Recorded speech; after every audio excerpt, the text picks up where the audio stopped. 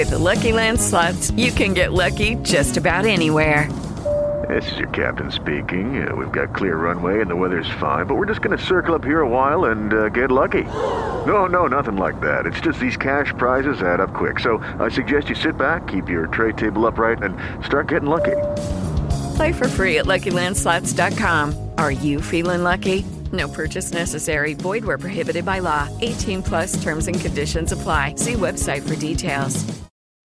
We will not be held responsible for any hearing impairments or damage caused to you from excessive exposure to this sound.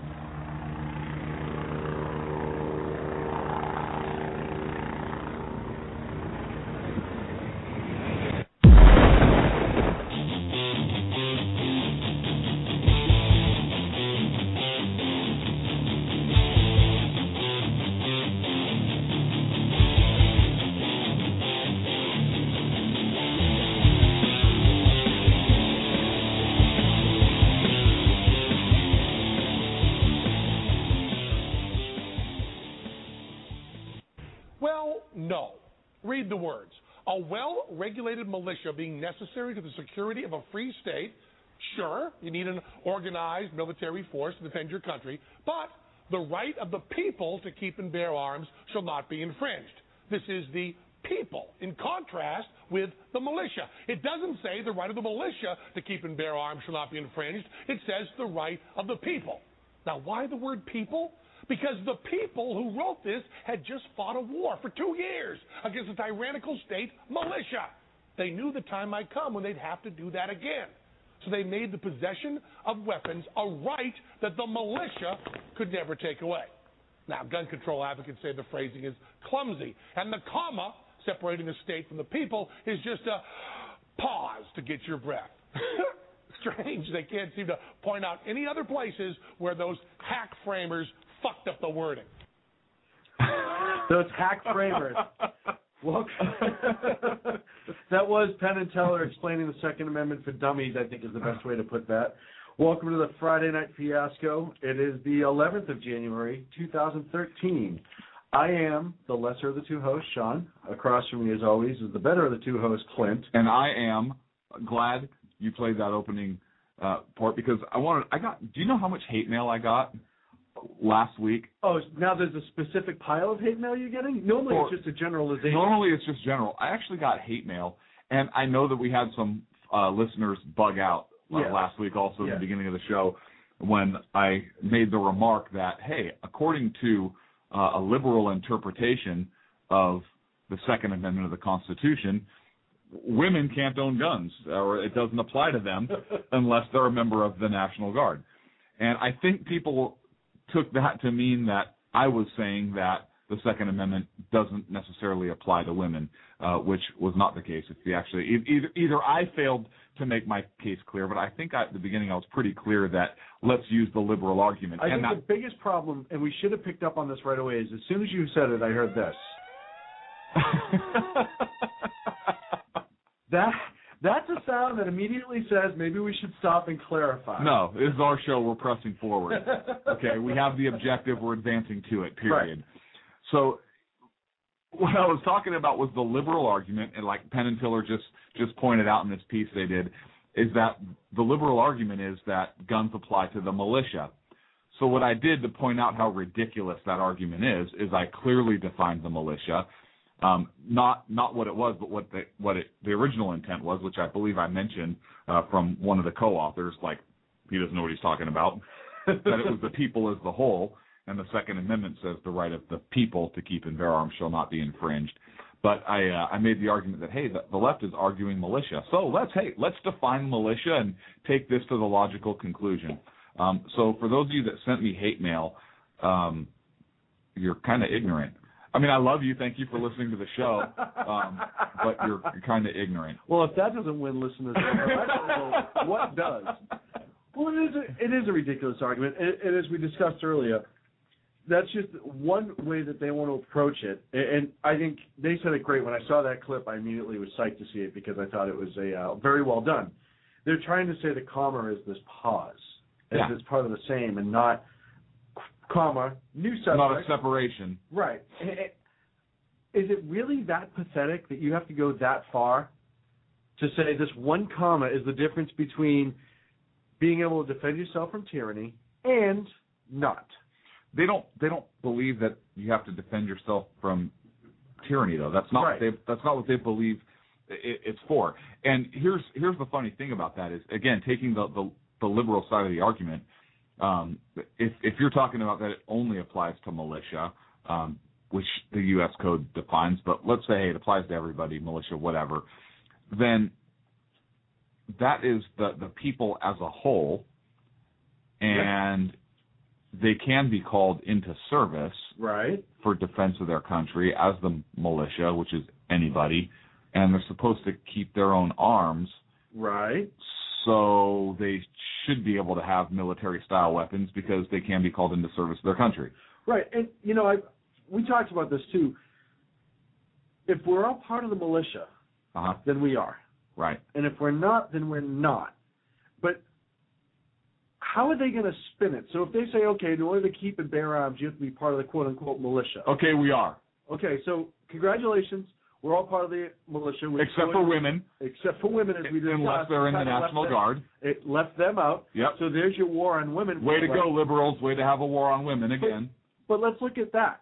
They just took a large chunk of the population, and there's a lot of, if you're on Twitter or you read any of the headlines, a lot of people are starting to post with people defending themselves with weapons when it turns out as it should be. Right. A lot of them are women defending their home, defending their kids, taking on an assaulter on the streets or whatever. Yeah, then they just have to use their husband's gun and go back to baking bread. What's the problem?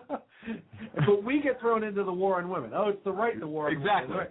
Yeah, I said that to be facetious before I get any more hate mail. But isn't that just insane? And so if they jump this militia thing, there's a large chunk of the population that doesn't even qualify. Exactly, and maybe that's the point. Right. But here's another thing.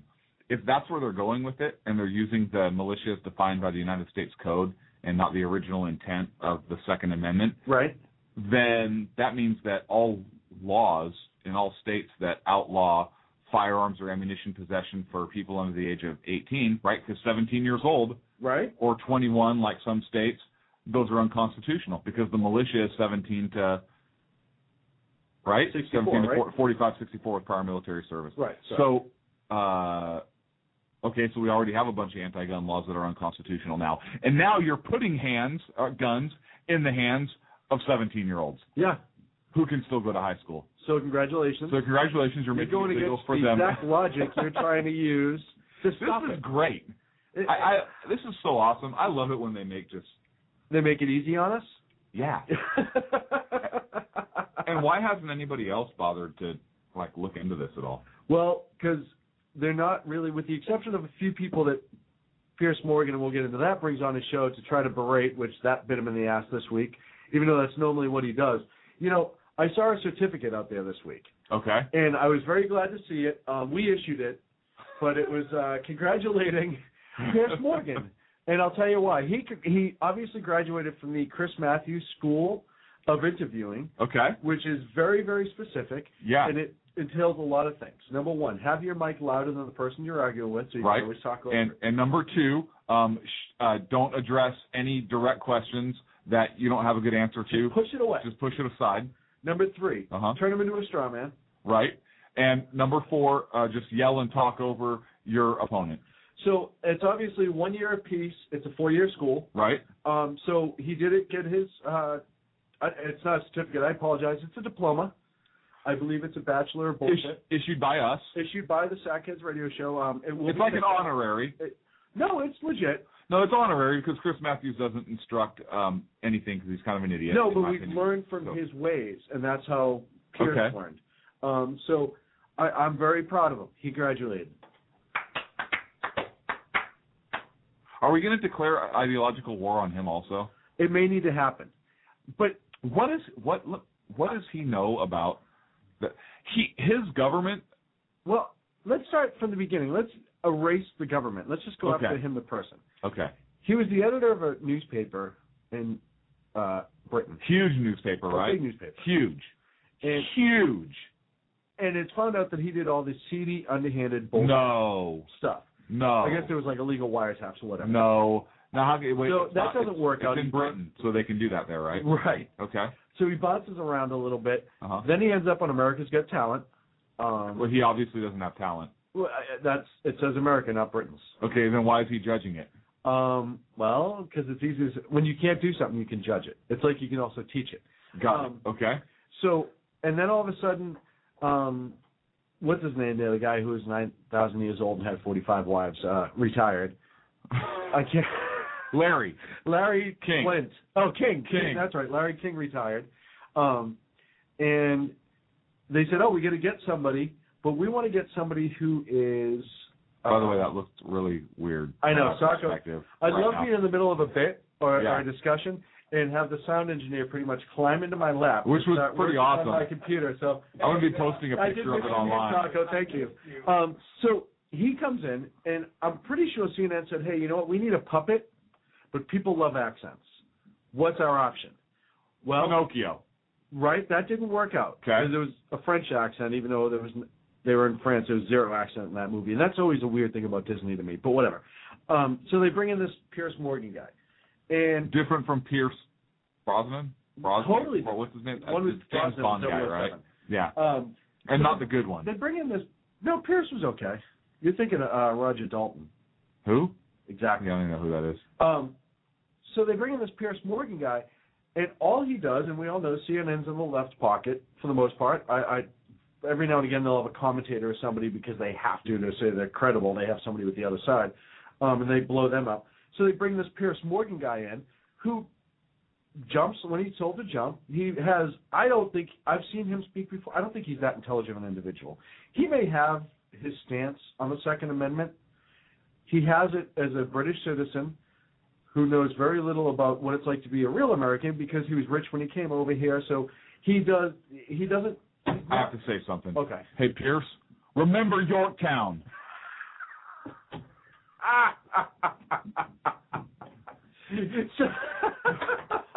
Tweet that to him from me. I absolutely will. Remember Yorktown, Pierce. Yorktown, I'll do it at the break. So, and he comes over here, and he just, because Larry King, as crazy as he was, he had his own opinions. Right. And he sometimes went against the grain of CNN. He would say but he's Larry King. What are they going to do to him? This guy, he falls right in the line, and whether his ideals line up with CNN's or they don't, he's out there spouting it every night. And the simple fact that he would say such things like he did with Ben Shapiro from Breitbart, and none of his higher-ups went, hey, you know what?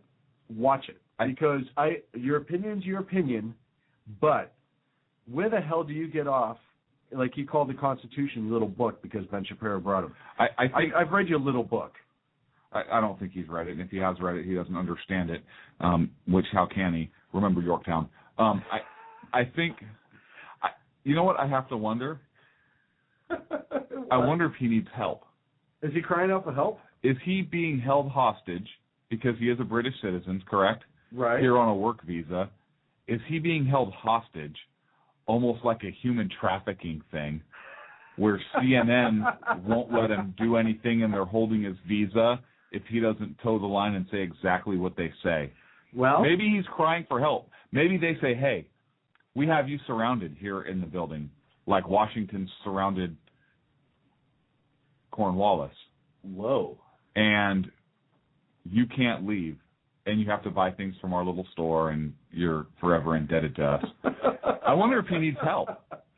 Is he like the guy that was stuck in the airport terminal for 10 years on the CNN? You know, he just can't leave the building. He's like, I'm screwed, so, well, you guys get an opening? What the hell? I've been on TV before. What do you want me to say? Anything you want, that's easy. So let me get this straight. You're going to buy me, like, 1 or 2 suits, and the rest of the time I'm going to wear what I came over in. Oh, God. And you won't it's frustrating. Revoke my visa. So we're going to get into, because there's an interview that we're going to talk about the second half of the show with Ben Shapiro from Breitbart. Let's just play it now. You want to do it now? Remember Yorktown. Yes. All right. So this was from yesterday. That's the new rally cry. The editor-in-large, that should be everyone. Hey, everyone right now, tweet Piers Morgan. Remember Piers Morgan and remember Yorktown. So if you're listening, come on, get on it. Kicked your ass before. Well, And just play it. All right. This is the interview from yesterday. It's Ben Shapiro, editor-in-large at Breitbart, and Piers Morgan on CNN. Piers Morgan. Riddled with bullet holes in their classroom. And the public demands we speak to it. Strong words from Vice President Biden, who heads the White House Task Force on Guns. My next guest has strong words for me. He says, I'm off the rails on guns in America. Ben Shapiro is editor-at-large at Breitbart.com and the author of Bullies, How the Left's Culture of Fear and Intimidation Silences Americans. So why am I off the rails, Mr. Shapiro? Honestly, Piers, you've kind of been a bully on this issue because what you do, and I've seen it repeatedly on your show, I watch your show, and I've seen it repeatedly, what you tend to do is you tend to demonize people who differ from you politically by standing on the graves of the children of Sandy Hook, saying they don't seem to care enough about the dead kids. If they cared more about the dead kids, they would agree with you on policy. I think we can have a rational political conversation about balancing rights and risks and rewards of all of these different policies, but I don't think that what we need to do is demonize people on the other side as being unfeeling about what happened in Sandy Hook. How dare you accuse me of standing on the graves of the children that died there? How dare you? I've seen you do it repeatedly, Piers. Like I say, how dare you? I mean, you can keep saying that, but you've done it repeatedly. What you do, and I've seen you do it on the program, is you keep saying to folks that if they disagree with you politically, then somehow this is a violation of what happened in Sandy Hook. And you have yet, I'd really like to hear your policy prescriptions for what we should do about guns. Because you say that you respect the Second Amendment, and, you know, I brought this here for you so that you can read it. It's the Constitution. And I would really like for you to explain to me what you would do about guns that would have prevented what happened in Sandy Hook. If you want to do what you did in the UK, right, which is ban virtually all guns, that is at least a fair argument. And we can have a discussion about whether that's something that we ought to do or not. I've made it very clear what I want to do, which is exactly what Mark Kelly wants to do. And in fact, rather than address let's talk about that. Rather than address your comments to me about standing on the graves of children at Sandy Hook, you can address them to Mark Kelly, because he agrees with everything that I've been saying, because he feels the same way, as does his wife. They're gun owners. They both respect the Second Amendment of the Constitution. They don't want to take away anybody's right to defend themselves with guns. Well, they want to take away certain types of guns, obviously. They want to take away assault weapons, which are capable, with magazines like we saw at Aurora and Sandy Hook, of unleashing a ridiculous amount of bullets. Well, this is a question I wanted to ask you, Piers, because I've seen you talk about assault weapons a lot, and I've seen Mark Kelly talk about assault weapons. The vast majority of murders in this country that are committed with guns are not committed with assault weapons. They're committed with handguns. Okay, so are you willing to ban handguns in this country across the country? No, that's not what I'm asking for. Why not? Let me ask you. Don't you care about the kids who are being killed in Chicago as much as the kids in Sandy Hook? Yes, I do. Then why don't you care about banning the handguns in Chicago? We'll come to that. Let me ask you this. What was the weapon used at Aurora in the movie theater? It was an assault rifle, sure. Okay. What was the weapon used in the Oregon shopping mall? I believe it was an assault rifle, correct? Okay. What was the weapon used at Sandy Hook? It was an assault rifle. What was the weapon used at the incident around Christmas when the firemen were lured to their deaths, the New York State firemen? And bought illegally? That was an assault rifle. Right, so the last 4 mass shootings in America were all the assault rifles. And the vast that is the reason, Mr. Shapiro. And you can smirk at me, and you can laugh at me. I'm not smirking. And you can accuse me of standing on the graves of dead children. And being a bully, yes. But that is the reason that people like me and Mark Kelly and Gabrielle Giffords want to have assault weapons like that removed from civilian hands. Your passion on the issue doesn't really justify the rationale for why you want to ban assault weapons, but not handguns. You don't understand why we want to remove the preferred weapon of choice, these killing machines, from the hands of deranged young men. All I'm asking is for you to be philosophically consistent. If what you're worried about is the removal of killing machines from the hands of deranged young people, then maybe we should talk about a blanket gun ban. And let's get to what the left really wants here. And you say that you're for the Second Amendment. Why is it about left or right? Because in Britain this never is about left or right, this issue. Why is it here? Well, we can talk about Britain in a second. I think the reason that it's about left and right here is because fundamentally, the right believes that the basis for the Second Amendment, and they believe in the Second Amendment, the basis for the Second Amendment is not really about self-defense, and it's not about hunting. It is about resistance to government tyranny. That's what the founders said, and that's what the right believes in this country. Which tyranny are you fearing yourself? I fear the possibility of a tyranny rising in this country in the next 50 to 100 years. Let me tell you something, Piers. The fact that my grandparents and great-grandparents in Europe didn't fear that is why they are now ashes in Europe. So this kind of leftist revisionist history, where there's never any fear of a democracy going usurpacious or tyrannical, is just that. It's fictitious. Just to clarify your position then, the answer to Sandy Hook, as it was to Aurora, as it was to Gabrielle Giffords, as it was to Columbine, Virginia Tech, is you do nothing. Is that your position? And that's not my position. What is your position? My position is that we have to calibrate laws that are designed to get guns out of the hands of bad people, and keep guns in the hands of good people who want to buy them. This idea of more guns versus less guns. How do you do that? Well, I think one of the ways that you do that is by better screening for mental illness. I think that you do better background checks. Was Adam Lanza's mother a good person? I don't know whether she was a good person or a bad person. Was there she was irresponsible with her guns. Has there been any evidence to suggest she was not a good person? No, but there's been significant So by your evidence. criteria, no, she would have been able... Wait a minute. By your criteria of the good people should be allowed the guns and the bad people shouldn't, she would have been allowed the guns. She was an irresponsible person. She didn't keep her guns locked up. And that should be against the law. If you have a mentally ill person in your house, so then we're talking about laws that we can both agree on here. I don't know why you're disagreeing with me on this. Then she becomes a bad person, does she? Well, no, it's not a matter of morally good versus morally bad. You set the criteria, good and bad. So is she good or bad? You're right, Pierce. I should have said responsible versus irresponsible. That's correct. Okay, so she goes from good to bad. No, she goes from responsible to irresponsible. Let's take a break. Let's come back and talk more about this because we don't agree. That's bad. Let's. You know what? You're kicking my ass, so let's take a break. So he eviscerated him essentially in that. He never gave him a leg. Pierce did exactly what he always does. Once he got uncomfortable because he was losing in the logic, he pushed it away. Well, what are we doing in Britain? We'll get back to Britain. That's what Shapiro did to him. He threw it back in his face. No. We're not changing the point of the argument. We're going to keep it on point. I thought Ben Shapiro was outstanding. One of the things you brought up when we first listened to it, I wish you never said assault weapons because, again, that's a made-up fallacy. Yep. And he kept pushing the same thing, and the left does the same thing. I agree with them. They bring out these dead folks and make it about them. Well, these last 4 mass killings were with the AR-15, the quote-unquote assault rifle.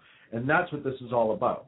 Well, a majority of the gun violence, quote-unquote, in America is done with a handgun.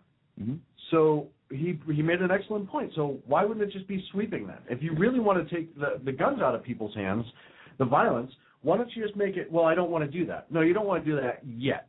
Because if you try to do it all at once, everyone would absolutely lose it. Like Krauthammer said, it would cause absolute uprising in this country if they try to take the guns all at once. No, we're going to do a little bit. So we're going to go after the quote-unquote assault rifles, AR-15, the quote-unquote military-style rifles. I did a test the other day because I had to know for myself, just in case there's a strange danger lurking in my house. Okay. I have several weapons. I just used my pistol, my Glock, because I just wanted to know for sure. I loaded it. I put it back inside the safe. I actually double locked it just in case. Okay. And how many people did it kill? Wait. I left it there for 48 hours. Okay. I played loud, annoying music. I didn't turn the lights off in the room once. Okay. I occasionally kicked the safe. Okay. I had my dogs bark at it a few times. I tried to mug the safe. Okay. Didn't shoot me once. Really? How can that be? I am just as stunned as you. I think you need to send that back to Glock. It must be clearly effective. Something's wrong with it. Yeah. There has to be something with the safety trigger. I don't know what it is. It didn't go off once. And even when I went in to unload it and clear it, right, it didn't bite you. Nothing. Absolutely nothing. I don't understand that. I don't either. So I don't know. And obviously, if you guys are out there, 347-205-9399, have you been randomly attacked by a gun that was not being manipulated by a human being? Let me know. Yeah, if you have, please let us know because we'd like to document that. So yeah. So this whole argument of it's the assault rifles. What would that same Glock be if you had a nail that was protruding out and you had to hammer it into place and that's the only thing you had and you used? It'd be a hammer. No, it'd be a gun, but you'd be using it as that'd be a hammer, right? No different. Now, what about if you had a pen and you stabbed it in somebody's neck? It'd be a stabbing tool or a stabbing weapon. So the weapon is not in the object. The weapon is how that object is employed. Yes. In essence, that is merely a tool. Yeah. But the person is the weapon. Practically a ninja. Well, and it goes back to cars, and it goes. You could apply it to anything that's caused somebody to lose their life because somebody used it away from what it was designed. We need to outlaw trees, and now hang on a second. Hear me out. Oh God. No, look. I think that the green movement and the hug a tree people they are clearly murderers, because I know for a fact that trees have killed a lot of people, especially when cars drive headfirst into them. I understand. How many solo vehicle accidents have you read about in the papers, seen as you drive by on the traffic reports, whatever, that a solo vehicle into a tree has resulted in fatalities? Clearly they're menacing. Well, and am I wrong? They just sit there waiting. Absolutely waiting on their little street corners with their leaves. They have their little squirrels to make it look cute. Yeah. And then all of a sudden you show up and boom. There it is. And by the way, if that's the case, we have to outlaw wind because it's a constant accomplice. They're working in concert to commit the act. It's a conspiracy. Right. So when are they going to realize? Who's they? The left. The trees? The gun grabbers. Okay. I'd like to call them constitutional terrorists. I like at it. this point. Right. Because if they can label us anything they want, crazy right wing, gun nuts, blah, blah, blah, blah, right. blah. The fact that they want to assault and cause great fear and harm to the Constitution is essentially the basis of the word terrorist. That's what a terrorist does. It's cause harm and fear to the masses, which they're doing. I'm part of the masses. You lost me. Wait. So that's where the terrorist is, and they are going and using the Constitution to do it. So they're Constitution. They're not religious terrorists. They're using the terrorists in order to enact their own agenda to destroy the Constitution. Yes. So they're constitutional terrorists, in my opinion. And I think I move, Sackhead Sean, that the left progressives forever be known as constitutional terrorists. Interesting. What do you think about that? I think that's interesting. And why? Yeah, because. Hey, I've heard this argument, which is awesome. Have you heard the argument of, there were only muskets around when the Second Amendment was written? Yes. And I bring this up. Okay, what was the military weapon when the Second Amendment was written? Oh, it was a musket. You freaking jackass. Right. And I didn't swear, Rooster, if you're listening. I didn't say the F word. He just waits until you do that to call in. I know. That's why I caught myself. And besides, the colonists, some of the colonists had rifles, which was superior in many respects to the musket. Mm-hmm. The military issue weapon was the musket, smooth bore, and some private citizens had rifles, which was rifled round, more accurate, greater distance. Right. So a more effective weapon than the military weapon. I cannot see the logic. I can't do it. Hey, we're up against the break. Why don't we take a break? No, I just wanted to go down a list real quick of the 15 most common causes of death. I just found this on a health website. Can you guess what number one is? Has to be guns. No. It's disease of the heart. Number two? Has to be guns. Malignant tumors. Really? Number three? Bullets, ammunition. Cerebrovascular disease. Number four? Lead poisoning from guns. We can go all the way down. 15 is homicide. At 0.07% of the population yearly dies of homicide. Committed by? It doesn't specify. So all homicide? All homicide. And so it's an even smaller number for guns. Huh. Did you know that we are the number one gun owner in the world? We are? You and I? You and I are. Probably. I believe that. Our country. Oh, okay. We are. How many times have we been invaded? Once. Invaded? Yeah. Once. 1812. The War of 1812? Yeah. Didn't the Japanese start coming up the Aleutian chain? Yeah, and I'll give you Pearl Harbor. Even though that wasn't an invasion. It was territory. It was an attack. And it was an attack. It wasn't an invasion. That's true. They didn't make land. When's the last time we were invaded? What about by criminal aliens? Does that count? No. Okay. And I love the fact that you still brought up criminal aliens, because that was something from one of our early podcasts, and that makes me laugh. Ooh, hold on, I'm thinking. What about a leader of a foreign nation coming here that's a terrorist nation? No, I wouldn't say that. The United Nations, I guess you could argue. Why don't we take a break, and we're going to try to figure this out. We'll try to figure out the last time we were invaded. We'll look at the timeline. No, we're playing a game when we get back, because we're going to get on a separate topic. I know, but We'll figure this out by the time we get back. We'll have a solid number. We're up to 1. We'll do some work.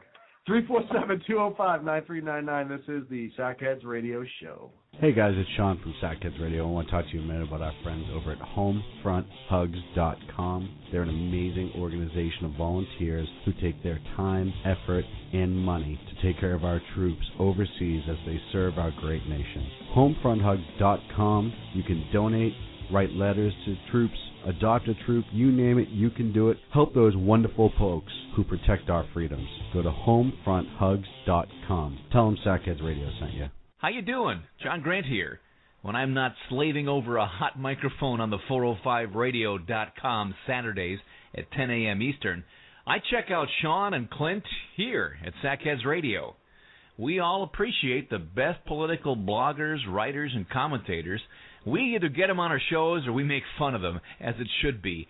So check us out live Saturdays at 10 a.m. Eastern or forever on the podcasts on the 405radio.com. Hey, this is Sackhead Clint. I want to take this opportunity to thank all the wingnut leaders throughout the world to give our men and women of the armed forces a job, as well as all the anarchists, terrorists, and Occupy folks that give our men and women in uniform on the home front, firefighters, law enforcement personnel, and first responders, job security here in the States as well. So thank all you wingnuts out there. This is Sackhead Clint saying have a good day. Hi, this is Sarah Marie Brenner. You know, we often talk on the Brenner Brief about the fact that there really needs to be an organization to help people at the local level who are interested in running for things like school boards, city council, and other local offices. Well, I think I finally have the solution for you, at least for you women out there. It's called Politigal Network, Politigal Network.com. Their website's going to be launching mid-August, but they're already on Twitter at PoliticalUSA. I encourage you to follow them and become a member. Their goal is to be the #1 resource for conservative women. So if you love freedom, liberty, the United States of America, and politics, check out PoliticalNetwork.com or Twitter at PoliticalUSA. Hey guys, do you like our news briefs? Better yet, do you like the amazing voice that does our news briefs? Do you need some audio work done? Check out PlatinumVocalCords.com. Our friend Vanessa has years of broadcast experience. She's an absolute professional. She'll work with you, get the sound exactly how you'd want it. So go to PlatinumVocalCords.com. Tell them Sackheads Radio sent you. Hey guys, it's Sean from Sackheads Radio. I know I've said it before. Check out our friends at ConservativeOutcry.net, but I really mean it. If you want interesting and exciting political commentary and analysis, that is the place to get it. Different, always spot on, always truthful, never pulling a punch. ConservativeOutcry.net. Tell Rooster to get Bulldog back on and that Sackheads Radio sent you. And also, coming soon, the Sackheads Radio Forum on ConservativeOutcry.net.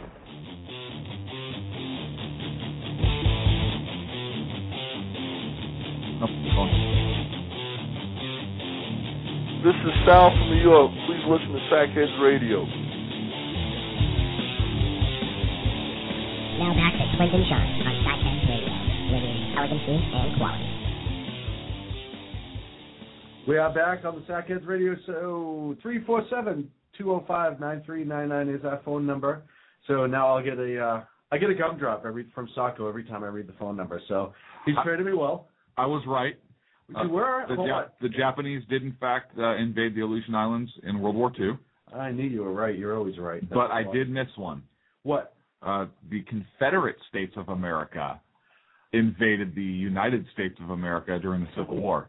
Total of 3 times is the best we can tell, right? Technically, they were a separate nation. They seceded from the United States. They did, in fact, invade the United States. So those are the 3 times. Now, during the Mexican-American War in 1846 to 1848-ish, Mexican troops did cross the Rio Grande, and the Battle of the Alamo took place during the war for Texas independence. But Texas was not a part of the United States until 1845. What was that? What is that? I'm on it. Don't worry about it. What was that? Did that come over? That was amazing. What? I just hit a button. I'm screwy. Go on. Okay. On that note, it's time to play Wheel of Randomness. I'm spinning the Wheel of Randomness. So hang on. We are going to spin the wheel of randomness. Okay, I'm going to let you read what it says on the Wheel of Randomness. So while it spins, the Wheel of Randomness is whatever word it lands on is the primary word for the evening or action. Okay. And it's coming to a halt here, and it looks like the word is assault. Assault. So now, as the left can do, we're just going to assign different words to different things and have it have a whole new meaning. So we're going to add the word assault to everything. Now the Wheel of Randomness does have a time frame set up. It does. It'll be for the next 15 minutes. 15 minutes? Yeah, we won't carry this bit past 3. We'll get bored of it quick. I'm going to take a drink of my assault coffee. All right, and let's see. Moving on. What's on the assault list for tonight's assault topics? Well, I'm going to get my assault page out. Okay, you do that. And it looks like we're going to discuss. This is. I like this one. Top Senate Democrats are currently trying to urge Obama to take unilateral action on the debt ceiling, and they're trying to use the 14th Amendment to do it, which clearly doesn't apply. And I wonder if it's racist that they're even bringing that up, trying to get him to take the 14th Amendment. Because it can't be racist because they want to do it. Ooh, that's a good point. If we were going to do it, if the right was going to do it, we might be in a little bit of trouble there, but might be a lot of trouble. Well, I didn't know if Harry Reid was trying to send a message because Obama is African American, and the original intent of the 14th Amendment was had to do specifically with granting former slaves U.S. citizenship because they weren't U.S. citizens. They were emancipated, and they weren't a citizen of any state at the time because the states they were emancipated from were no longer states. So granted them citizenship, and also was set in motion in order to try and reinforce the Civil Rights Act of 1866. So since it had to do with African Americans and they're asking him to invoke it, I'm wondering if Harry Reid is in fact a racist bastard.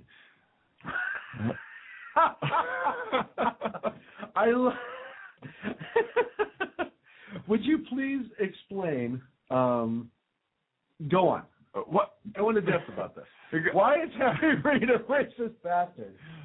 Look, if the right had tried to use an amendment to the Constitution that had to do with slavery and granting them rights or something, and then they were going to try and have an African American invoke that amendment, clearly they were doing it because it's racist. Right? Look, I'm demonstrating the absurd in order to, by being absurd. What? Being absurd? I know. Anyways, so the assault Senate Democrats. I love how you can just throw the word assault on anything. And it sounds evil, right? You could have said Senate Democrats. You could have said Senate Democrats, and it would have been just evil. So, excuse me. According to this report from FoxNews.com, top Senate Democrats are trying to urge Obama in order to take unilateral action on the debt ceiling. And the debt talks obviously are kind of at a stalemate right now. And Senate Majority Harry Reid, Democrat out of Nevada, is one of those urging Obama to consider options like invoking the 14th Amendment to the Constitution in order to get around this $16.4 trillion cap on government borrowing. Right. And what they're trying to say is, in quoting the 14th Amendment, that the terms validity of the public debt of the United States shall not be questioned. And they're saying, hey, well, the president can invoke that. Well, like we pointed out on last week's show. No, he can't. No, you just can't. Jackwagons, because Section 5 of that amendment says... Assault Section 5. Assault Section 5 says, the assault Congress shall have the power to enforce, by appropriate legislation, the provisions of this assault article. I added the assault in there for effect. So I find that to be an assault. He doesn't have the power. Now, I will, to his credit, to the president's credit, the White House has not bitten on this. They have before in the past, in the previous debt ceiling debates. They said, well, we're going to take unilateral action based on the 14th Amendment. And this time around, they're kind of backing off on that. They're not taking that bit. But the crazy loon that Harry Reid is doesn't get it or doesn't care, and so he's urging them to invoke that 14th Amendment. Now, funny thing on the 14th Amendment is it doesn't even have to do with the debt ceiling at all. It was enacted as a result. Look, in 1865, Andrew Johnson became president. He was Abraham Lincoln's vice president. Abraham Lincoln was a Republican. Andrew Johnson was a Democrat. This is going to be important here in a second. And they ran on this ticket as the National Union ticket. So you had a Republican and a Democrat, which actually might not be a bad thing today. It's not the worst thing, that's for sure. It's got to be better than what's going on now. Andrew Johnson favored a quick restoration of the states that had seceded, and his Reconstruction plan did not give protection to former slaves under the Constitution, which obviously caused the Republican-dominated Congress to try and enact legislation such as the 1866 Civil Rights Bill in order to protect the rights of the former slaves, specifically the right to due process and equal protection under the law, and so forth. So the 14th Amendment was passed in order to kind of solidify the citizenship of the former slaves as naturalized citizens in the United States, because, as I discussed previously, they were not citizens of any state at that time because those states who had seceded were no longer states of the United States. So the 14th Amendment granted that, and it really had to do with protecting the rights of the freed slaves, specifically as it relates to due process and equal protection under the law. And the debt that it's talking about in the 14th Amendment, it talks about the 14th Amendment under Section 4. It talks about the debt incurred or obligations incurred in aid of insurrection or rebellion against the United States, or any claim for the loss of emancipation of any slaves, that those debts and obligations shall be held illegal and void, but that the public debt of the United States, the assault public debt, shall not be questioned. So basically it says, hey, the public debt incurred by the United States is a valid debt, shall not be questioned, but the debt incurred by the states that were in rebellion against us, we're not honoring that. Right. And neither are they. It's an illegal debt, and you can't have your slaves back. So it's very clear, and so now they're trying to twist this into, the whole, the validity of the public debt. That gives the president the right to raise the debt ceiling. It has nothing to do with that. And, the fact that they're using an article that was written to protect and guarantee due process to African Americans and ensure their citizenship and help ensure their protection under the law, to now try and twist that meaning is a little offensive. Yeah, absolutely. Well, and I'm going to bring up another topic that came up that's kind of along the same lines, but why it's also offensive. Did you hear their latest idea to get out of the debt? And I love this one. Is it to coin a $1 trillion coin? A $1 trillion and deposit coin. It that would be awesome. How are we going to get that money? I don't understand. What do you mean? We just created it. What are you talking about? How are we going to get that? Have you seen the one I've seen anyhow? Hang on a sec. If I were going to mint a $1 trillion coin, I would make it smaller than a dime, just to screw with people. If I was going to mint a $1 trillion coin, I'd be at a slot machine in Vegas. Come on, max this out. Come on, max spin. Because that's better, and you have a better chance of making money off that than you do by just printing it, saying this is worth $1 million, and throwing it in the reserve. But it's going to devalue our currency because that's not important. It's $1 trillion more. How do you create $1 trillion out of thin air? It's not real. It's a theory. Our monetary system is a theory. So if everybody said our monetary system is crap and walked away, we will now use Hot Wheels cars and wrestling masks as our currency. Yes. Assault wrestling masks and assault Hot Wheel cars should be outlawed. Instead of doing this $1 trillion coin thing, which the one I've seen, the mock-up that I saw, had Obama's face on it. You're kidding me. No. I don't know if that was the official, but I did some research because I said, well, what's it going to look like? I got to know. I'm one of those people. And it had that, which didn't shock me at all. Did it give the dimensions? No. I would either make it so big or enormous. But I would either make it just so incredibly, ridiculously big, or I would probably make it smaller than a dime. No, I'd make it ridiculously big So when they have to bring it over to the Federal Reserve, you need like 5 guys just rolling it across the street from the mint to the reserve. No, I'd mint it. Or bring it to China, this ginormous coin, to pay off $1 trillion of our debt. Just like land off the plane and just kind of throw it at the president and get back on and leave. And make it out of lead. Like not even don't make it out of anything that's even worth anything. Or like pine. Make it out of lead and unfold it when you get there because lead's so pliable. Like pine. Yeah. Make it out of wood, like a big wooden nickel. Balsa. What a ridiculous idea. Hey, let's print $1 trillion coin. How about this? If you really just want to destroy our currency, why don't you say add $1,000 to one of the face value of the dollar you have in your pocket? So if it's $1, it's worth 1,000. If it's a 5, it's worth 5,000. We'll be like Zimbabwe with their money pretty soon, because that's all this is doing. Why do you have to be so racist? No, why do you have to bring up Why do you have to bring up an African country in order to illustrate a point when you're talking about an African American president? Because they have such a poor monetary system that they have like $1 trillion bill and it's worth like $8. Hey, me and Pierce understand the real reason you brought it up. Don't assault me. And maybe. Don't assault me on this. Your assault argument is making very little sense. Here's why I would make it very, very small. Because you're going to get that guy who's making minimum wage, and he's going to trip while carrying it into the Treasury, and it's going to like go down a storm drain or get lost. And some 10-year-old parking meter with some 10-year-old kid with like a freaking metal detector is going to pick up like, what's this? It is the most ridiculous. Let me get this straight, Bernard. You lost a $1 trillion coin. We're going to be deducting your pay. Until this is all paid back. And this includes sick and vacation time, which you probably have $500 million worth. So, you want to talk about just throwing crap against the wall to see what sticks. Let's just mint $1 trillion coin. Where is this money coming from? It's created. We don't have it. You can't keep printing it. The more you print, the less it's worth. It's simple economy.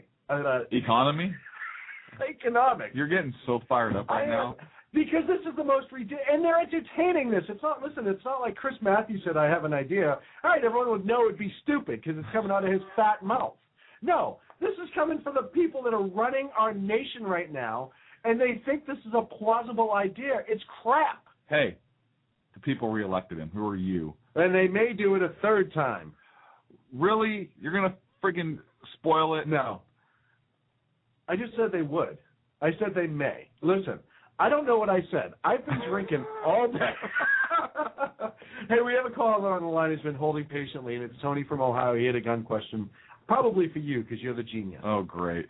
Hey, hey, Tony, you there? I have no questions. I had a bunch of stats, but I don't even care about guns right now. That was the most hilarious crap I've ever heard in my life. Let's have a wooden nickel made out of $1 trillion. Hey, you know what? That comment just made my night. Thank you. You guys have a great show, and I've never heard it before, but this is like the greatest time I've ever spent on hold in my life. That was awesome. So let me ask you a question. Okay, are you guys like who did you support in the primaries? Forget the general election. Who did you support in the primaries? Because I've got a guess here, but I just want to make sure that I'm not nuts. I liked Rick Santorum. Okay, I am nuts then.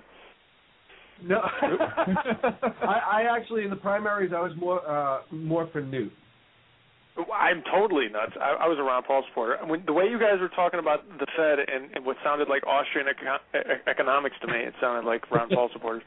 No, I don't care if you support Ron Paul or not, though. It's okay. No, we do. We both really like Ron Paul. I liked Rick Santorum for different. I liked Ron Paul. I liked Rick Santorum. Those were both my two front runners, but I was pulling more for Santorum.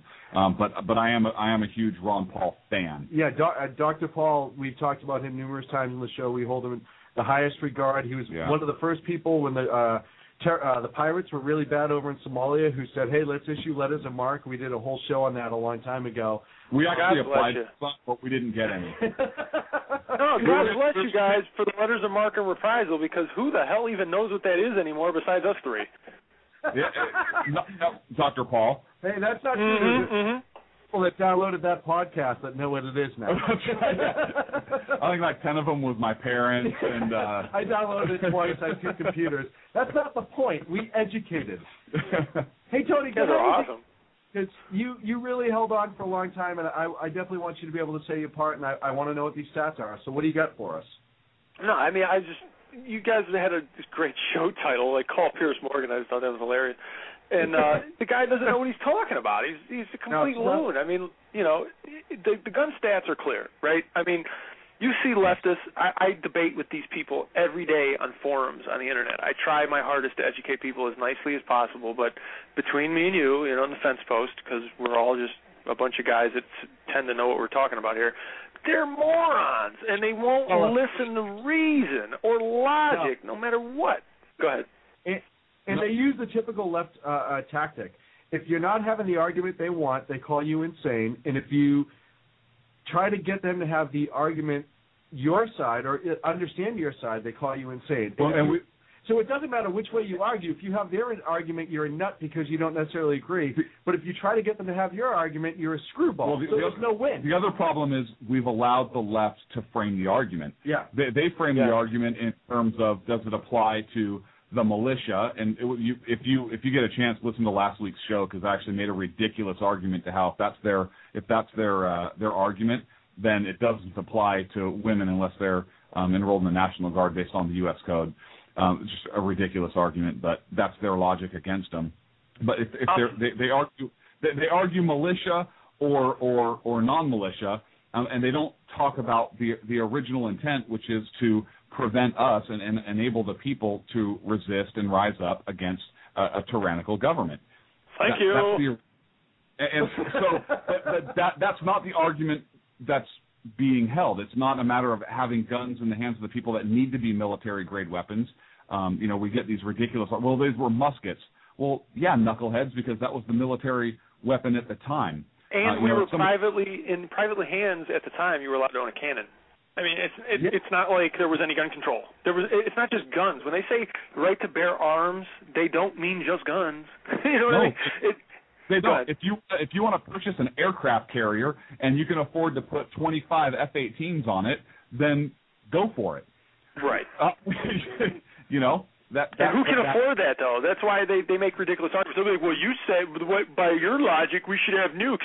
Name one guy who's got $6 trillion to buy a nuclear weapon. You know what I mean? We're trying to pass away here at the Sackheads Radio Show because we want to start doing our show from an aircraft carrier, only because it's safer. So that's on our to-do list. But, hey, Tony, here's what I think we're going to do, too. I'm going to put you back on hold because we're going to pop into a break here in a minute, and I'm going to have our call screener get your name and address. We're going to send you a signature Sackheads Radio picture so you can throw darts at it. Oh, bring me back on. I got to talk to you guys some more. This is great. All right, we'll bring you back on. Okay, we'll bring you back. Quick break here in a minute. I'll throw you on hold, and then we'll bring you back on, Tony. All right, guys. Thanks, man. Talk to you in a sec. So we'll get him back. We'll talk to Tony. Sorry, we'll get his gun stats straightened out. Socko get his info. Socko's going to grab his info. We're going to take a quick break because, well, we like to do that around here. We'll be back in a minute with the Sackheads Radio Show. 347-205-9399. If you're on hold, we might get to you.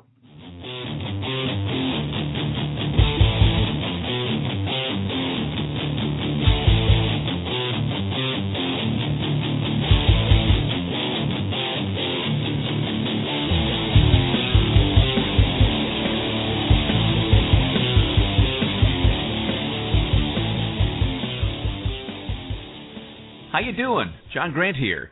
When I'm not slaving over a hot microphone on the 405radio.com Saturdays at 10 a.m. Eastern, I check out Sean and Clint here at Sackheads Radio. We all appreciate the best political bloggers, writers, and commentators. We either get them on our shows or we make fun of them, as it should be. So check us out live Saturdays at 10 a.m. Eastern or forever on the podcasts on the 405radio.com. Hey folks, this is Sackhead Clint. I want to take this opportunity to thank the men and women of our armed forces, as well as our first responders, law enforcement, firefighters, and emergency medical personnel. Thank you for all you do. Thank you for making this country and our communities a better and safer place. God bless. Hi, this is Sarah Marie Brenner. You know, we often talk on the Brenner Brief about the fact that there really needs to be an organization to help people at the local level who are interested in running for things like school boards, city council, and other local offices. Well, I think I finally have the solution for you, at least for you women out there. It's called Politigal Network, Politigal Network.com.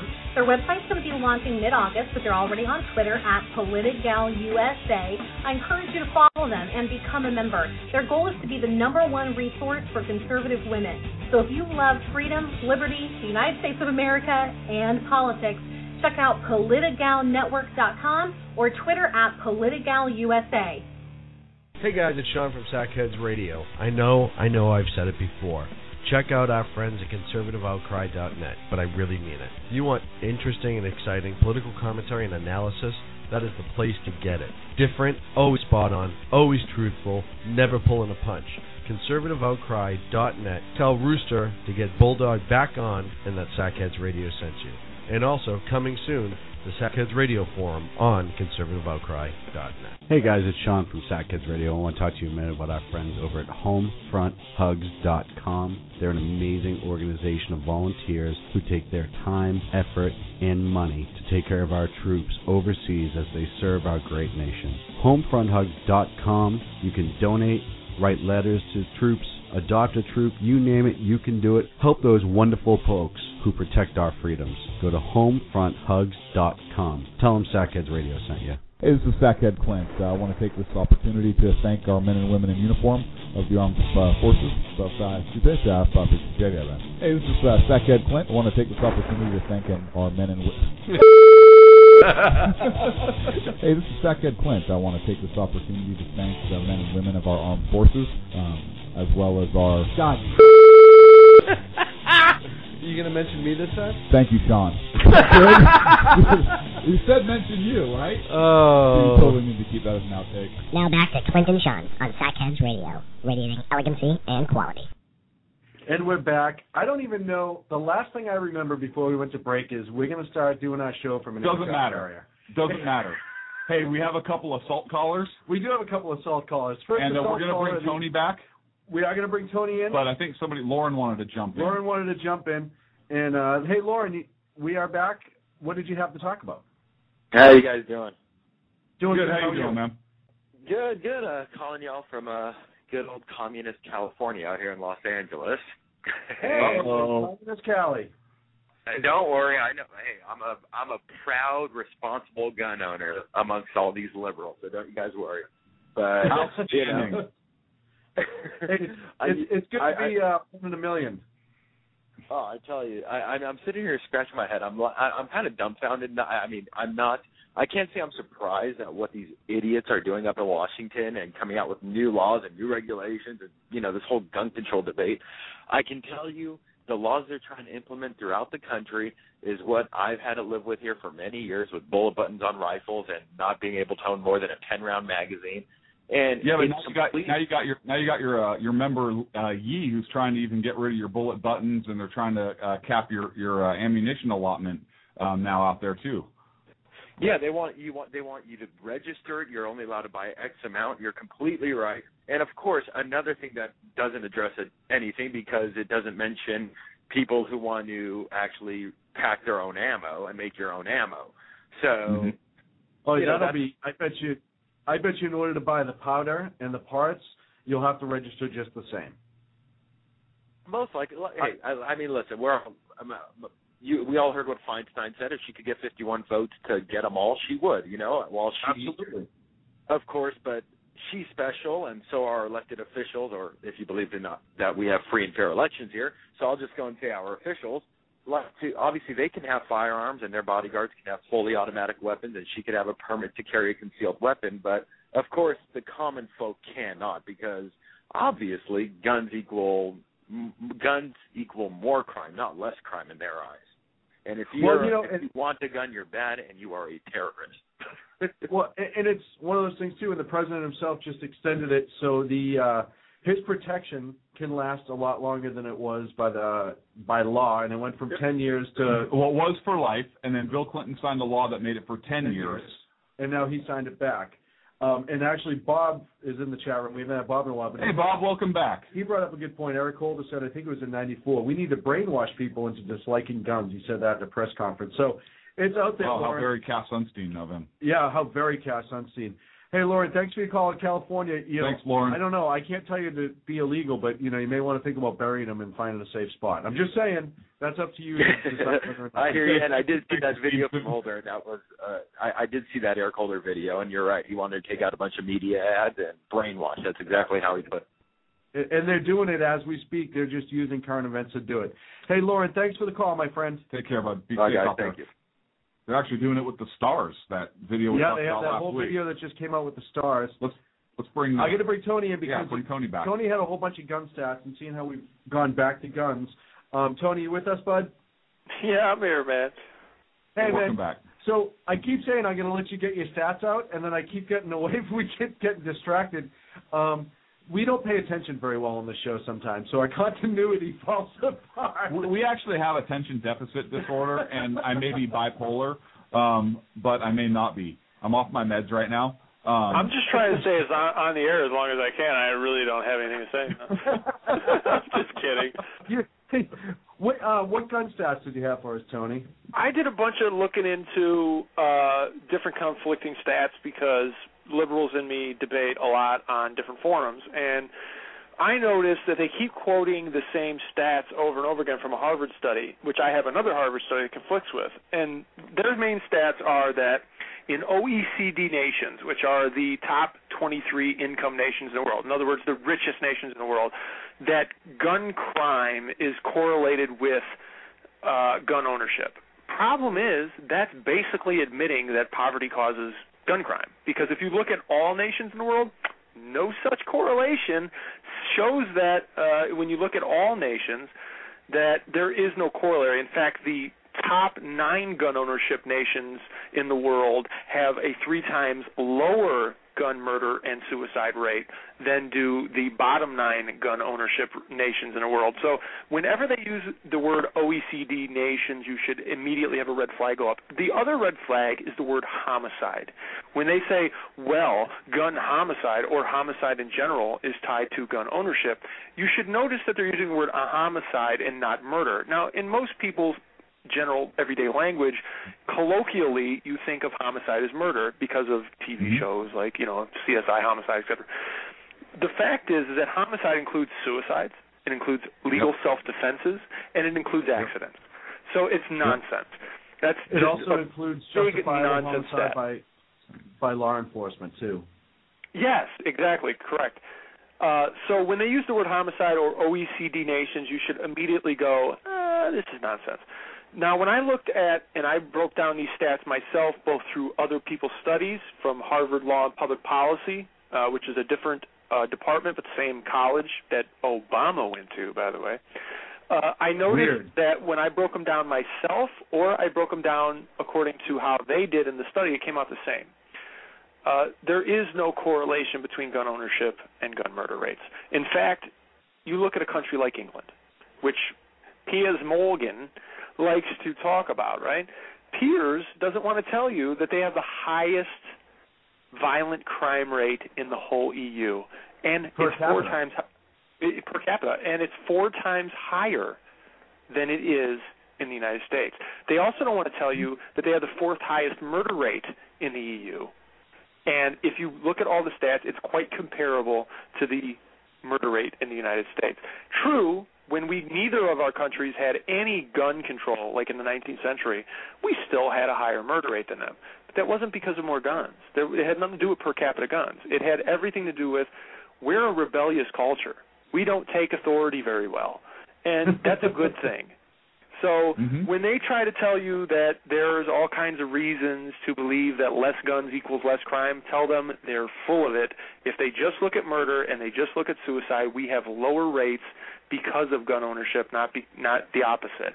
I'd also point out there are 3 major reasons, possibly 4, and I'll give all 4 real briefly, of high gun murder rates. And you may or may not want to hear these depending on what you believe. Number 1, 40 to 70% of gun murder in this country is caused by drug prohibition. In the prohibition period, the crime rate rose 24% in 1 year from 1920 to 21. It rose 78% over the 13 years of prohibition. In the year it ended, 1933, we had a 40% decline in murder rate. That's a huge drop. If you look at countries that have either decriminalized or legalized drugs, which there's not really any that totally legalized, but there's a bunch that have decriminalized, they've all had severe drops in murder rate. I know that doesn't fit a lot of people. I'm libertarian, so it fits my beliefs, but it doesn't fit a lot of other people's beliefs. The second cause is domestic violence. Go ahead. I said it fits you, and Penn Jillette has the same opinions as well. Yeah, he's a libertarian. That's correct. Then you've got the second cause, which is domestic violence. Domestic violence, again, this might not fit your belief. It might. I don't know.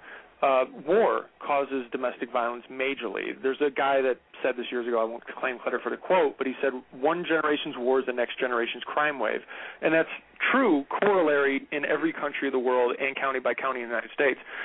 Veterans have a 3 to 4 times higher domestic violence rate than do people who are non-veterans. That relates to their children, who also have a 3 times higher rate of criminality, and that includes violent crime. That leads to police who have to deal with that crime of having a 3 to 4 times higher, almost exactly the same as soldiers, domestic violence rate, as do normal general population citizens. So how do we fix this problem? Well, one is to stop fighting wars of aggression and occupation that aren't direct self-defense. The other way is to stop dealing with soldiers and cops with domestic violence like we do everybody else with domestic violence, and start treating it like, hey, we're not going to disincentivize you turning in somebody who's beating their wife or beating their kids. We're going to start dealing with it like it's a problem caused by the government, and we're going to try to find you treatment and help you. And this doesn't have to be funded by the government. It can be whatever, but regardless, it's cheaper than dealing with just imprisoning these people. I want to point out that about 50% of the criminals in our prison today, unfortunately, disgustingly, are veterans. And it's a sad thing that we need to deal with. We need to help our veterans more and not less. The third cause is psychotropic drugs. Psychotropic drugs have been found to be in almost 99% of every mass murder period. The 99% is a little exaggerated. It's actually 90-something percent of mass murders, period. So the mass murder rate has declined since 1929. It's not gone up. Our murder rate's declined in the last 20 years, 49%. It's declined overall in the last 50 years, so there's really no rampant murder rate. There's really no rampant mass murder rate.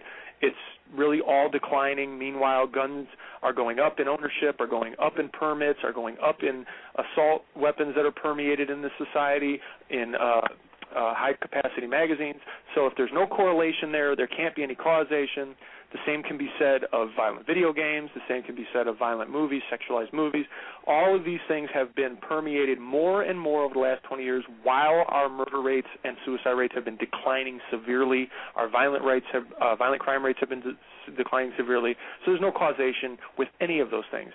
The causation is with drug war, domestic violence, psychotropic drugs, and the fourth thing, which is poverty.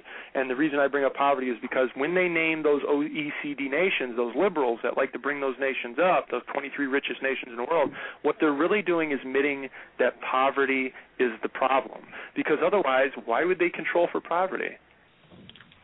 You know, you bring up some interesting points. I had a couple areas there that I would like to address with you. And one it would be, you talked about the violent video games and so forth, and we see this over the past 20 years. And while our murder rates overall have not increased, we have seen an increase in one specific area, and that would be the mass murder, mass homicide incidents at schools and at public events. Those have increased, starting with, and now Columbine was not the first mass casualty, mass murder incident, but it was the first or the first big one at a high school that really drew national attention to it, where law enforcement had to change their tactics and so forth. And we have seen an increase in school-related shootings, and that's even spread from the high schools to elementary schools, universities, and so forth. And again, I don't believe that's a gun problem. But I found Lieutenant Colonel David Grossman wrote an excellent book on killing, where he addresses some of the psychological effects of some of that stuff and desensitizing the person towards violence and drawing the correlation to how soldiers and law enforcement were trained for combat situations. So while I agree that may not have an overall increase in homicide or violent rates in the United States as a whole, I think in a particular segment of the population where we're seeing these type of violence acts, these type of violent acts, I think that correlation can be drawn in that specific segment of what we're seeing in the schools, if that makes sense. Let me point out that you're right, but let me also point out that what you're doing is you're saying, and I'm not disagreeing with you. You're pointing out a very specific segment of the society, admittedly, and that's good. I'm glad you're doing that, and you're right. There is a correlation there among a very specific segment. I will not deny that. What I will say is that in the general population, there's been studies done on violent video games where they've shown that actually it's correlated with a drop in violent crime. Why? Because generally, not insane people, not kids that have schizophrenia or schizoid, or taking psychotropic drugs, but normal population, you're keeping them indoors. It's like, hell no. But you're keeping them indoors, and you're not seeing them. And let's just be frank. Generally, young males, either adolescent or young adult, they have violent tendencies due to hormonal imbalances during that period of time in our development. It's just the way it is. We are more aggressive during that period than any other time in our life. I know I'm in my 30s now. I've calmed way down compared to my early 20s and teenage years. During that period of time, if you're kept indoors, you're not on the street committing violent crime. And they've shown that violent video games actually, believe it or not, have actually caused a decrease in violent crime during that time period. Now, you might not say it's causal. Maybe I'm stretching it to say causal, but it's definitely correlated. But with that segment that you're talking about, that at-risk segment, for sure there is a correlation. There's no denying that. But those people, I don't think, can be cured through a law, I think that, or censorship. I think that has to be cured through proper parenting or holding the parents responsible legally when they're letting their children be exposed to things when they know their kids are mentally ill. We know that for instance, the woman for this Newtown incident, she let her sons not only be exposed to weapons when she knew they were mentally ill, or this one son was mentally ill, but she took him target shooting. Yeah. She showed him how to use it. Yeah, I agree with you. Tony, are you there? Okay. Sorry, we had some weird feedback. I agree with you to a point. Yes, I was talking about that specific segment of the at-risk population for use. I don't think we hold. I'm not in agreement for holding the parents criminally liable for their behavior, specifically when they're 15, 16, 17 years old. I think that's the child's choice, unless, like you said, the parents knew, they acted irresponsibly, they take the child target shooting when they know there's mental issues there, they don't properly secure their firearms. Yes, I absolutely agree, but I don't believe in holding a parent criminally liable if their kid gets a gun illegally somewhere else and then goes and commits an act like that. I'm not for agreement. Yeah, and I'm not for saying these video games and violent movies should be censored or made illegal. Not at all. But it's up to I think that's where it's up to the parents. Parental, absolutely. It's parental responsibility. Completely agree with you there. We don't need the nanny state. We need parents to step up and be responsible. One thing I wanted to ask you about is and I want to ask the question before I make a statement, because I want to make sure I understand your position and your research. Is you've indicated that the war on drugs, kind of like when we had Prohibition, the war on drugs has caused an increase or can be directly correlated to an increase in gun violence. But then you talk about psychotropic drugs being a contributing factor as well. So on one hand, what I'm understanding, and I want to make sure I'm understanding you right, but what I'm understanding, and I may be incorrect in this, is on one hand you're saying the war on drugs has caused this because people have to protect their criminal enterprise and blah, blah, blah, much like Prohibition. But then you have psychotropic drugs, which a lot of them I think you're referring to, like PCP, ketamine, and so forth, which are illegal. No, I'm referring to antidepressants and stuff. I'm referring to lithium. I'm referring to antidepressants like Prozac. Those are psychotropic drugs. Sorry, I didn't specify. Okay, I thought you were talking about like a dissociative anesthetic or like a PCP acid type drug. Okay. No, those are psychedelic, but they're not psychotropic. Okay. Yeah, I know it's terminology. I'm sorry, I didn't specify. That was my fault. No, I wasn't understanding. That's why I wanted to ask for clarification. Okay, no so now I understand your argument. Okay. The psychotropic drugs that I'm talking about actually have shown little efficacy, and I think that's important to point out. The FDA has to do multiple trials on drugs like Prozac and Xanax and such, in order to get them to be more effective than sugar pills, a.k.a. placebos. They can't pass almost ever on their first trial because they're really not that effective. Meanwhile, they cause severe brain damage in certain sections of the brain, and they cause brain shrinkage. I'm not saying that nobody should be on these drugs. I'm not saying they're not effective for anybody. What I'm saying is they're over-prescribing them to people. And I think we all generally know that in society subconsciously, that they're over-prescribing us with drugs. And the proof of that is efficacy. They have never prescribed more antidepressants than they have now. Meanwhile, the depression rates had never been higher. If I told you that I had a pill that cured cancer and I gave it to you for 20 years, and meanwhile, while I'm giving it to you at higher rates than I've ever given it to any population in the world, and the cancer rates keep going up, you would say, excuse me, this isn't working. And yet we don't question these psychotropic drugs. Over 90% of the cases, and I don't know what the exact number is off the top of my head, but I remember looking at it, and it was 92, 94% of all mass shootings, the shooters are on psychotropic drugs. That includes Newtown. That includes the guys at Columbine. That includes the guy, or one of the guys at Columbine. That includes the Newtown shooter. Then it shoots all. You can just name. Not Newtown shooter. The Aurora shooter, the guy that thought he was the Joker. Over and over again, you can just name incident after incident after incident. I'm not a conspiracy theorist. I'm not trying to push a conspiracy theory. I don't believe 9/11 was an inside job. Blah blah blah blah. But this is one point that Alex Jones has that's actually correct, that a lot of scientists, doctors, psychiatrists, and psychologists are pointing out, that these drugs have little efficacy, let alone are causing negative results in our population because of their overprescription. I wouldn't blame it specifically on that. I know mentally ill people are going to kill people regardless. My brother has schizophrenia, and he's violent. So I know that these people exist. But he never got violent until they put him on psychotropic drugs. Before that, he was wacky, and he heard voices, but he never attacked anybody. After they put him on psychotropics, he attacked the city councilman.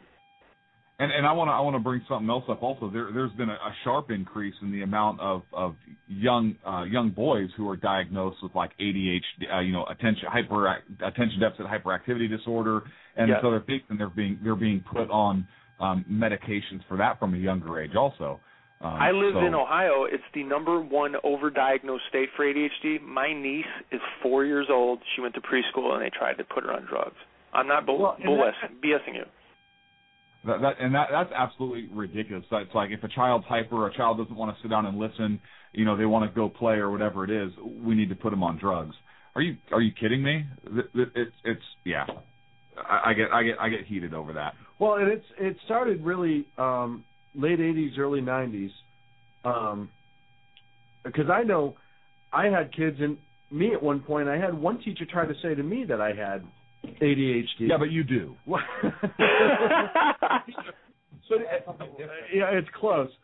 But at the end of the day, we, I went to the school psychologist and all that stuff, and the school psychologist essentially said, no, the teacher sucks. He's not doing a good job. I get a ton of complaints, and every time the teacher has a student that they don't get along with, this particular teacher, and she said this to my mother, they send him right here and say there's something wrong with this kid, when there was something wrong with the teacher who ended up getting fired a while later.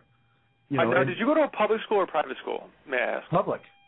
Okay, there's a higher correlation with overdiagnosing and public schools. I also was diagnosed with ADHD when it was back when it was called that. I think it's called ADD now. I was put on Ritalin. I went to a private school, which means that there was a lower diagnosis rate. I quit taking the pills within 6 months because they made me into a zombie. And I got to tell you, my grades were never affected either way, whether I was on them or not. Yeah, and that wasn't. I never got because I never got to the. I never got officially diagnosed because the school psychologist said no way. And they're not a psychologist. I forget what the guidance counselor or whatever. They said there is absolutely no way there's anything wrong with this kid. It's just the fact that he didn't get along with his teacher, and this was the teacher's response for dealing with children that she didn't like. Is there's something wrong with him. Get him on drugs. Something wrong with him. Get him on drugs. And now that happens more and more. Now you have parents asking for their kids to be put on drugs, which is even crazier to me.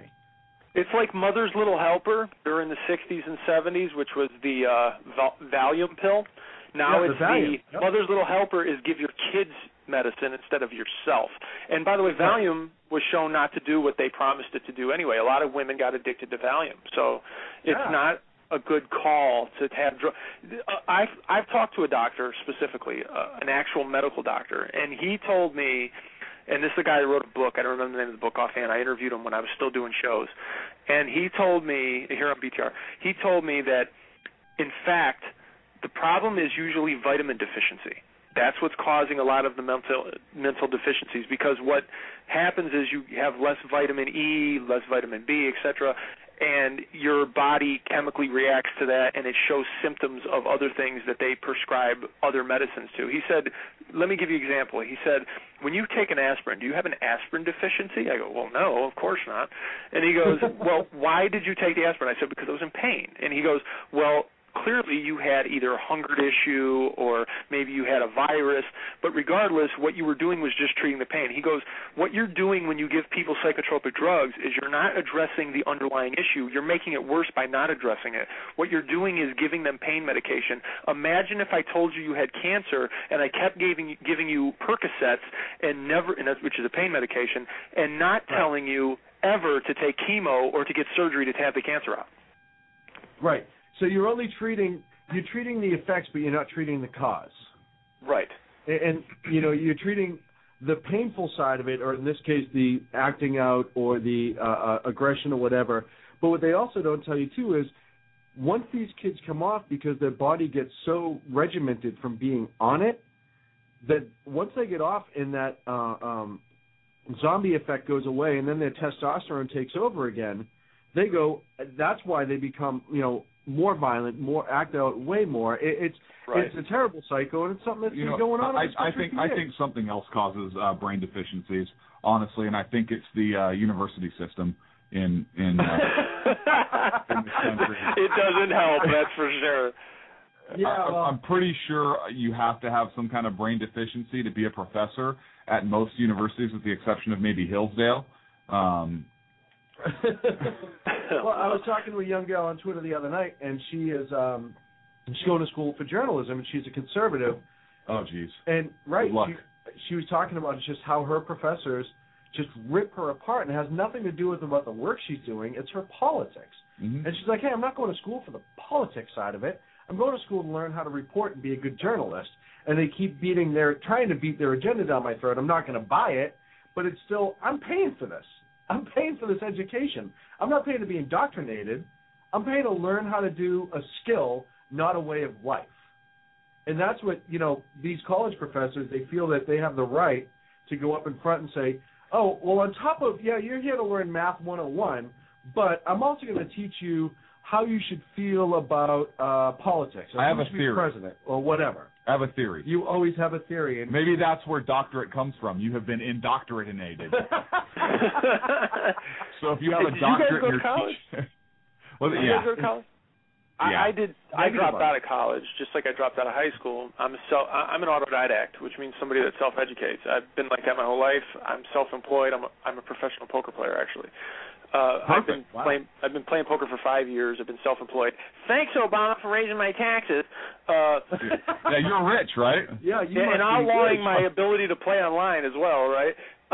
But here's the good news.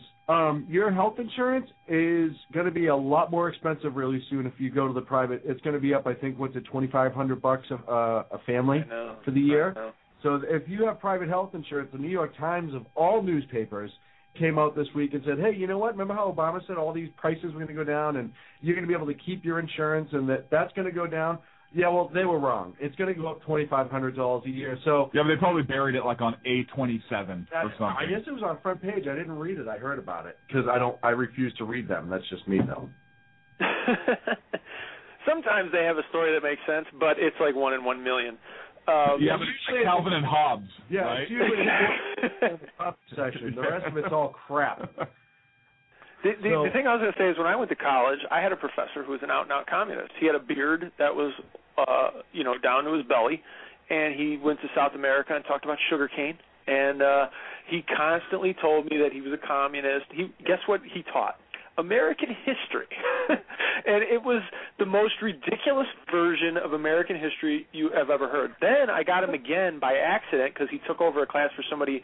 I registered for a class for a different teacher or professor, and he ended up being the professor in replacement because that professor got sick or somehow, I think she got married, I don't remember. And it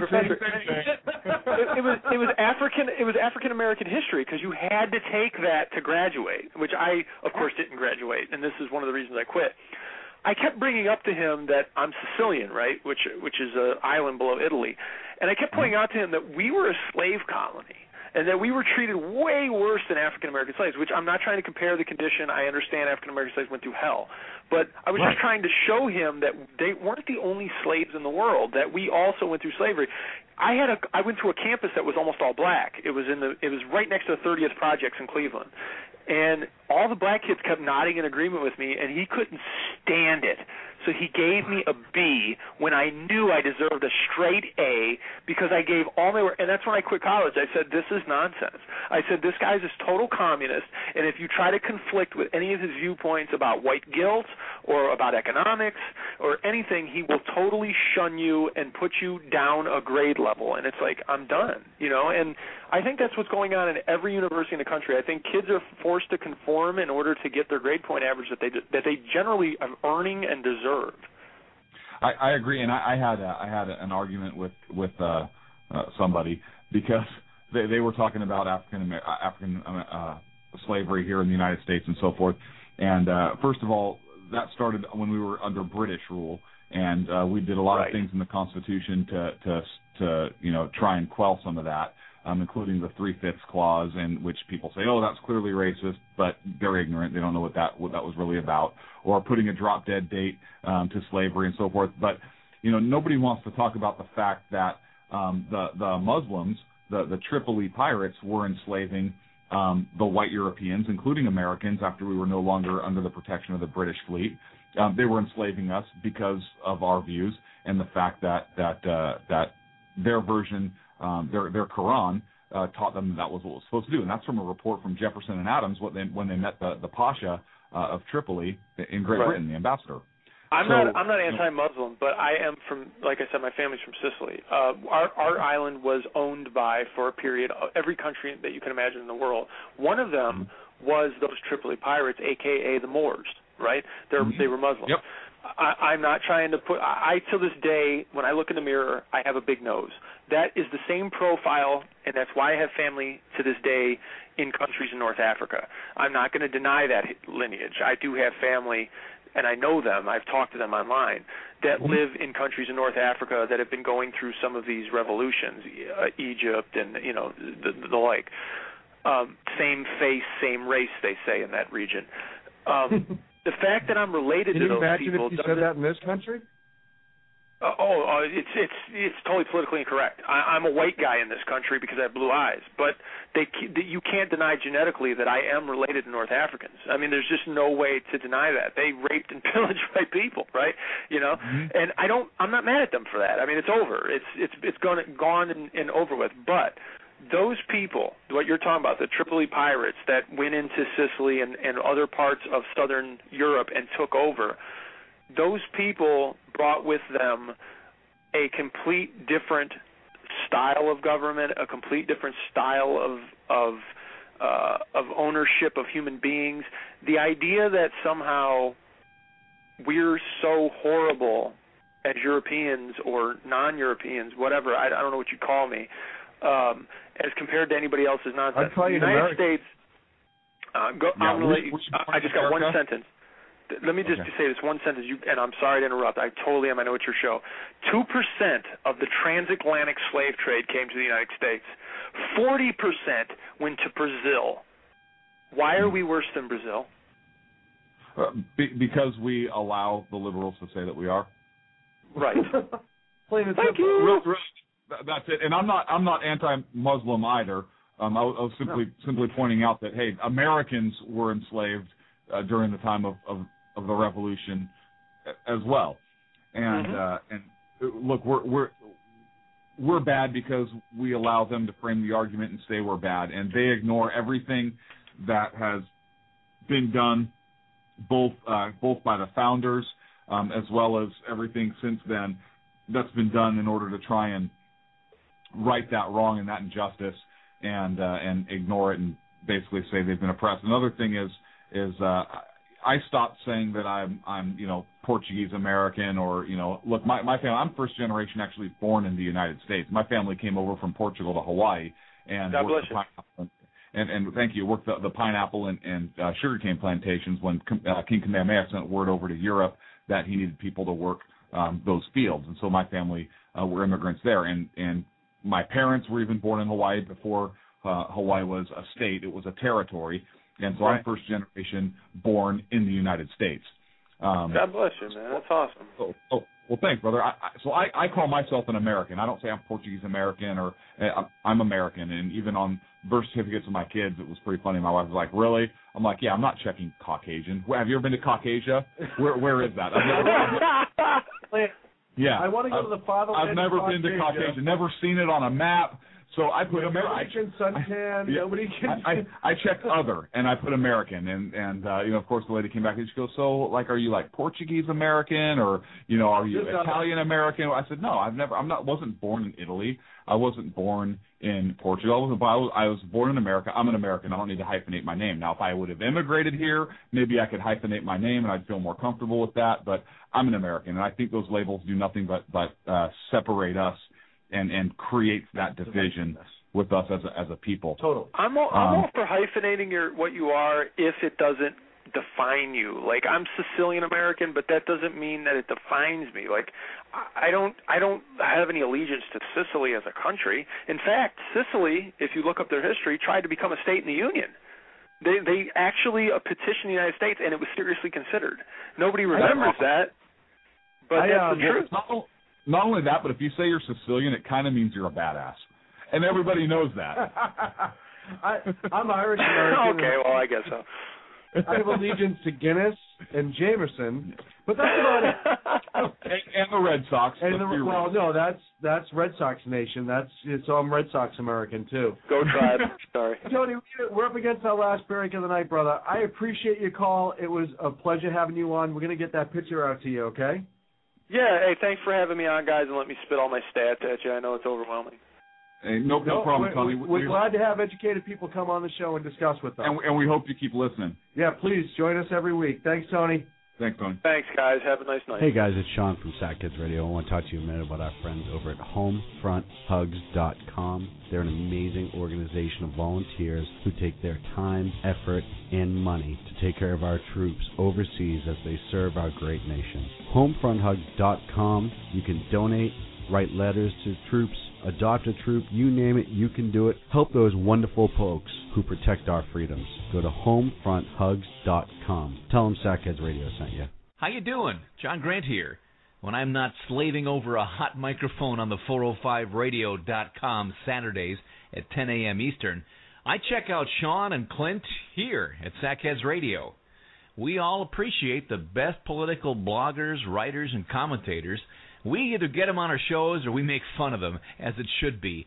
So check us out live Saturdays at 10 a.m. Eastern or forever on the podcasts on the 405radio.com. Hey, this is Sackhead Clint. I want to take this opportunity to thank all the wingnut leaders throughout the world, to give our men and women of the armed forces a job, as well as all the anarchists, terrorists, and Occupy folks that give our men and women in uniform on the home front, firefighters, law enforcement personnel, and first responders, job security here in the States as well. So thank all you wingnuts out there. This is Sackhead Clint saying have a good day. Hi, this is Sarah Marie Brenner. You know, we often talk on the Brenner Brief about the fact that there really needs to be an organization to help people at the local level who are interested in running for things like school boards, city council, and other local offices. Well, I think I finally have the solution for you, at least for you women out there. It's called Politigal Network, POLITIGAL Network.com. Their website's going to be launching mid-August, but they're already on Twitter at PolitigalUSA. I encourage you to follow them and become a member. Their goal is to be the #1 resource for conservative women. So if you love freedom, liberty, the United States of America, and politics, check out PolitigalNetwork.com or Twitter at PolitigalUSA. Hey guys, do you like our news briefs? Better yet, do you like the amazing voice that does our news briefs? Do you need some audio work done? Check out PlatinumVocalCords.com. Our friend Vanessa has years of broadcast experience. She's an absolute professional. She'll work with you, get the sound exactly how you'd want it. So go to PlatinumVocalCords.com. Tell them Sackheads Radio sent you. Hey guys, it's Sean from Sackheads Radio. I know I've said it before. Check out our friends at ConservativeOutcry.net, but I really mean it. If you want interesting and exciting political commentary and analysis, that is the place to get it. Different, always spot on, always truthful, never pulling a punch. ConservativeOutcry.net. Tell Rooster to get Bulldog back on and that Sackheads Radio sent you. And also, coming soon, the Sackheads Radio Forum on ConservativeOutcry.net.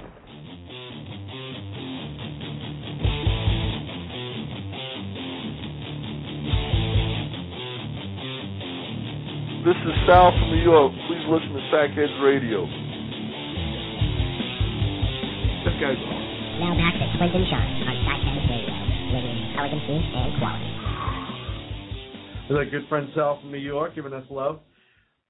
We're gonna skip topics, but we have Bob on the show who says he has a quote from a KGB agent. So I'm interested to see what this is. Bob? Hey guys, man, how you doing, man? Good to hear from you. Good. How you doing, Bob? Pretty good. You guys were talking about the education. I got a chuckle out of that, and it reminded me of a quote that Yuri Bezmenov, who defected here, former KGB agent, said about KGB operations. He said it was big, huge, mostly 85% slow process of ideological subversion or psychological warfare, and he talked about infiltrating education. And he says, quote, in other words, Marxist-Leninist ideology is being pumped into the soft heads of at least 3 generations of American students without being challenged or counterbalanced by the basic values of American patriotism. There's the result. Yeah. The result you can see. And this was back in 1984. They've had 27 more years to continue this thing. Well, and as you see now, it still goes because, and we talk about this all the time. You have Che Guevara on T-shirts, Mao hats out there, people proud of that stuff. They don't question it. We talked about in one of our early podcasts, I think it was the 25 communist goals to infiltrate America and destroy America. Yeah, it was the Communist Goals 1963, which was read into the congressional record in the House of Representatives in 1963, and they actually talked about attempting to basically do away with loyalty oaths, and there was actually a push in California to try and get state employees to not have to take loyalty oaths anymore. Talking about dominating the political parties, gain control of student newspapers, gain control of the schools, and as a quote, use them as transmission belts for socialism and current communist propaganda. Soften the curriculum, get control of teachers' associations, and put the party line in textbooks. Well, teachers' associations, the unions. Yep, they talk all about discrediting the American founding fathers, present them as selfish aristocrats. Basically, all the things that they've done. Discredit the American Constitution, calling it inadequate, old-fashioned, out of step with modern needs. And I mean, you go down this list, and it's actually scary. There were 45 goals. And anybody can Google it who's listening that maybe hasn't seen them. Just Google Communist Goals 1963 Congressional Record, and it'll pop up. Yeah, that's exactly right, man. And they also said at some point, I think it was during the Vietnam War, I can't remember exactly who or when exactly, but somewhere in the 60s or 70s, they said, communists in America said, well, we really don't have to do too much. We got the Democrat Party working on our behalf. I think that was it John Kerry that said that? I think that might have been, was it? I don't know. I could be a little off. I didn't research that, but I think it might have been John Kerry that said that. It's Bob, interesting. Go ahead. Oh, okay, yeah, thank you. It's interesting you brought up that name. Now, here, I don't know if you hear the conspiracy theories, but this is the guy who came back from Vietnam, right? And said what he said in front of Congress, that U.S. troops were putting electrical wires to genitals, turning on the power, cutting off arms and limbs or whatever, burning down and razing villages in the manner of Genghis Khan, et cetera, et cetera. This article came out about 5 years, maybe 6-7 years ago, I guess, maybe, in the Wall Street Journal by a former intelligence officer, the highest-ranking intelligence officer ever to defect to America, behind the Warsaw Pact, and he was saying that during Vietnam they put out a great disinformation campaign saying, quote, the U.S. troops were cutting off limbs, razing villages in the manner of Genghis Khan, putting electrical wires taped to the generals, and turn on the power, et cetera, et cetera. Literally, word for word, almost verbatim, what John Kerry was spouting to the U.S. Congress. So it makes you wonder, okay, which is this guy? Is John Kerry a KGB operative, or is he just a useful idiot? It's got to be one or the other. I'm going to go with idiot, but that's just me. And Bob, thanks for the call. We're going to move on. We have another guy on hold, but I'm going to go with useful idiot. I don't know. What do you think? I think he's an assault idiot. He's an assault idiot. Thanks for the call, Bob. Thanks for the call, Bob. Now we have Ed from Detroit, and he wants to talk about the title of our show tonight. Ed, what's wrong with the title of our show, buddy? Oh, nothing wrong. Everything's wrong with Piers Morgan, but nothing wrong with your title of your show and your subject line. Whew, I was getting nervous. Good evening, gentlemen. Good evening, sir. Well, a couple points, a few things bring up about Piers Morgan is maybe you might be able to clarify, but I had a friend of mine actually tell me that the school where his kids go, there's, I believe he told me 9 or 11 armed guards at the school where he sends his kids for someone who's so anti-gun and pro-England government over here with their gun control policies. And I found it kind of humorous. I saw a YouTube video when he brought on Jesse Ventura as the guest to talk about the gun control issue. And when Jesse Ventura got done speaking to him and debating the gun control, I'd say about 90% of his audience were cheering for Jesse Ventura. But, you know, he loves to bring up England and Australia, but really let's take a look at what's going on just south of our border in Mexico, where it's a gun control nation, and yet these drug cartels are just got the government bought and sold, and the murder rate and the crime over there is just out of control beyond proportion.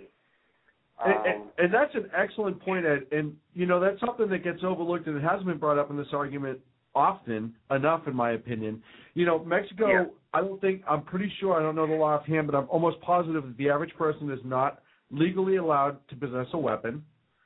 But yet these cartels, because the government is so bought and paid for, these cartels just have carte blanche, and they walk around with automatic weapons. That's why they're called cartels. Oh, carte blanche. Yes. Good call. I didn't even realize that. Not a problem. They run these towns, and now, because it's gone unchecked for so long, and I remember the president there from Mexico coming over here and blaming us for the gun issues, while he had a press conference with our president didn't say jack about it. But now it has more and more started to cross the border, and American citizens are being killed, and they're going after the people that are, you know, smuggling their drugs that aren't paying them or whatever. But as a result of their quote-unquote gun control, and they should be a safe nation, guns aren't supposed to be allowed, they have a ridiculously high, you know, Juarez is like a demilitarized zone, and nothing is said about that because we don't want to insult our neighbors to the south. But the reality is there. It's a gun-controlled nation. It's one of the most violent nations, from what I understand, of modern countries.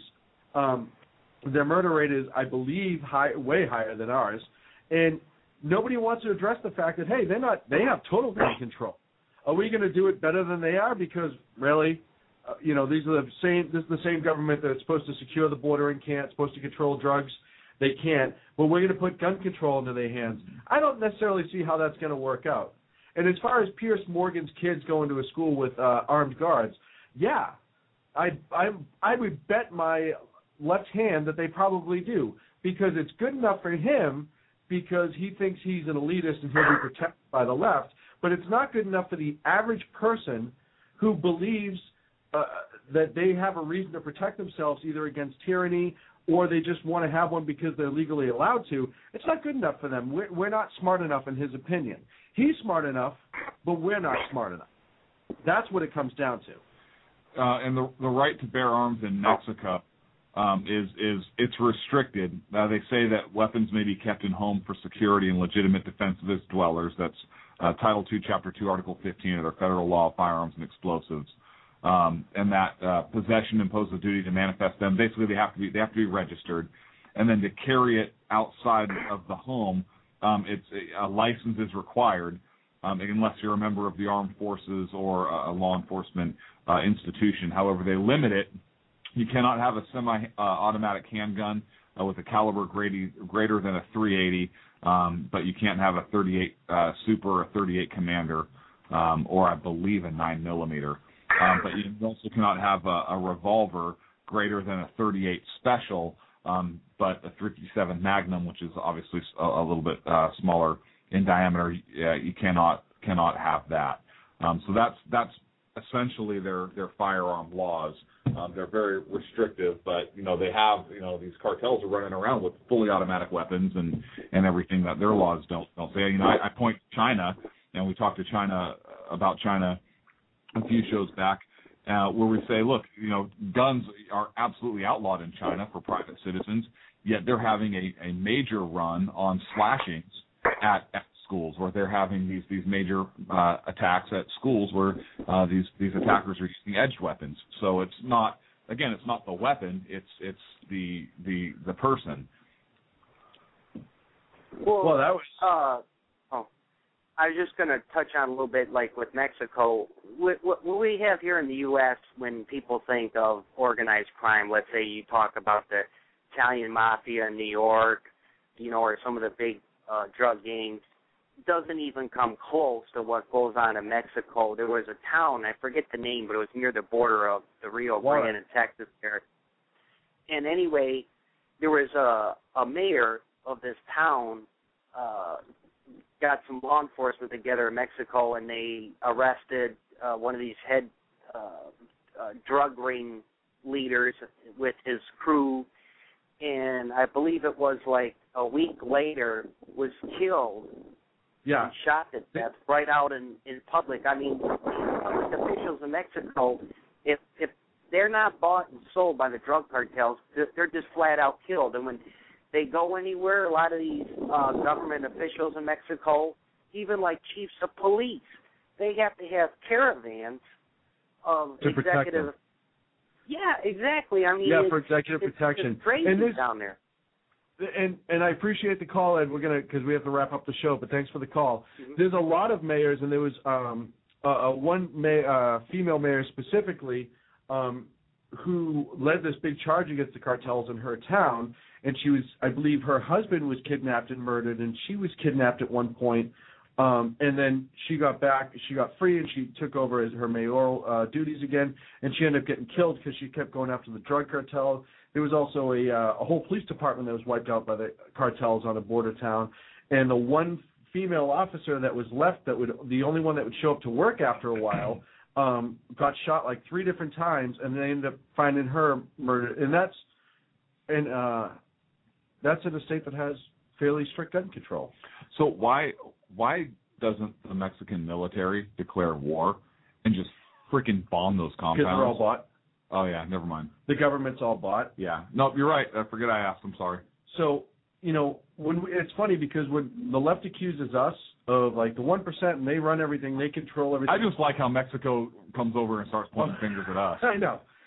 It's seriously like the guy with the terrible lawn.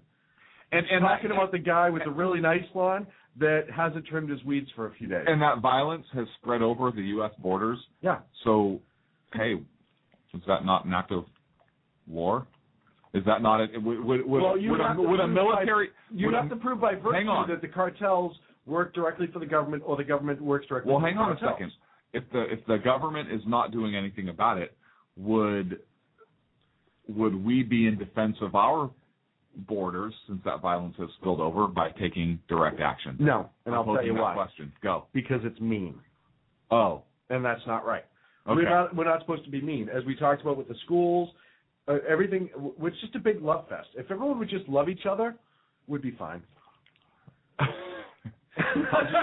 How's your assault Gatorade tasting? Assault Gatorade is going down. We should outlaw those because that's mean sounding. Oh man! So We didn't even get to the knucklehead who is trying to repeal the 22nd Amendment to the Constitution. Well, let's talk about it real quick. We have 10 minutes left, and that's a big one because I think we called this. We did call this. Just before the last election. Yep. I believe we said if he was elected, watch, some knucklehead will try to get him for a third. We should get Socko to figure out what show that was so we can play that clip next week. And if he and if somebody wasn't gonna, we said, hey, you know what? A national emergency such as a time of crisis, such as, hey, I don't know, like a financial collapse. Yeah. If he tried to invoke martial law, suspend the Constitution, and now he's in power for a long time. Also, another scary thought. But the repeal of the 22nd Amendment was actually proposed in Congress. The congressman was Representative Serrano, from the Bronx, I believe. Really nice conservative area. That's weird. It's probably not going to get to be passed. However, I think it's in the Judicial Committee right now, and he's trying to repeal the 22nd Amendment outright. Which, for those of you that may or may not know, that would mean that it would remove term limits for the President of the United States. Which means that if passed, President Obama could run for a third term, fourth term, and so forth. What I think is funny is that this is being proposed while their guy's in office. Weird, right? Could you imagine if this was proposed while Bush is in office? Oh, they just want a dictatorship and all this stuff. But because of Obama, the powerful wants to stay in power, and God forbid, and blah blah blah blah blah. And this is just. Anyways, so he's trying to repeal it. I believe it's in the Judiciary Committee. It's. Do you have the stats on it? I don't have it up in front of me. I Perfect. was just reading it the other day. I'm sorry. It's okay. Google it and it'll pop right up there. But the reason it's not going to pass is they don't have the votes in Congress to get it. Now, here's why the midterm elections all of a sudden become very important. And I don't know what the breakdown of the Judiciary Committee is. I don't know if they're going to be able to get it through that and push it out. It doesn't matter. Boehner's not going to let it get to a vote on the floor. So it's not going anywhere. But it would scare me even if it went through the Judiciary. That would still scare me. It would. But, it would. I don't want anybody. Look, FDR should have taught us something, folks. There's a reason that amendment's in place. Yeah, it's there for a damn good cause.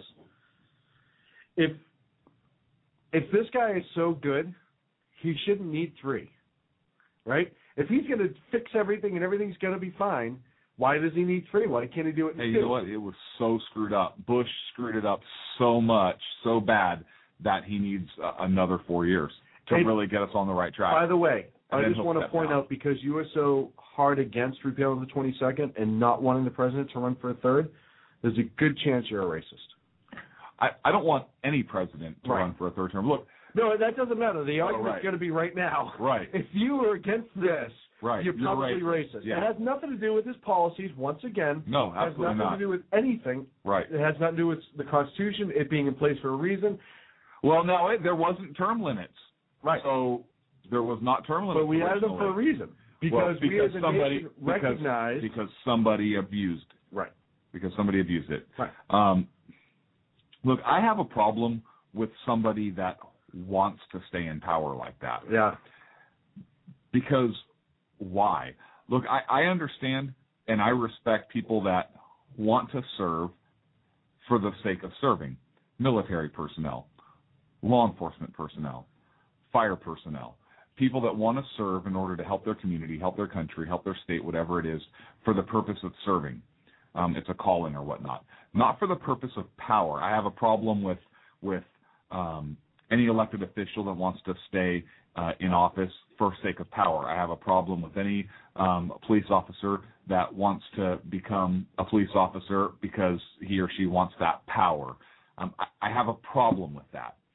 And I go back to George Washington because he was my favorite president. Lincoln would be my second.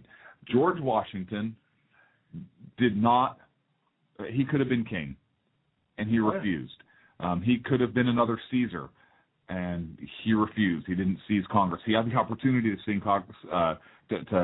seize Congress, both when he marched through Philadelphia on his way to Yorktown and even after the war, and he didn't do it. Wait, where? What? Yorktown. Remember Yorktown. Remember Yorktown. And He didn't. And then he ran for president, not because he wanted to. He wanted to retire at Mount Vernon and be a farmer. That's what he wanted to do. His writings bear that out. And he was asked to serve as president, and he did so because he was asked. And he even said, have I not done enough for my country? But he served. And same with the second term, and then he voluntarily gave it. He could have gone a third term, and he could have served for the rest of his life. Right. But he didn't. He gave it up, and he stepped down because he understood the dangers of a tyrannical government. So I have a major issue with somebody that wants to stay in power. Or I have a problem with people that want to keep the same person or the same people in power. Well, and this brings us full circle to the beginning with the interview with Piers Morgan and Ben Shapiro. You know, Shapiro said, it may not be in my lifetime, could be 50 and 100 years, but the possibility of a tyrannical government is always there.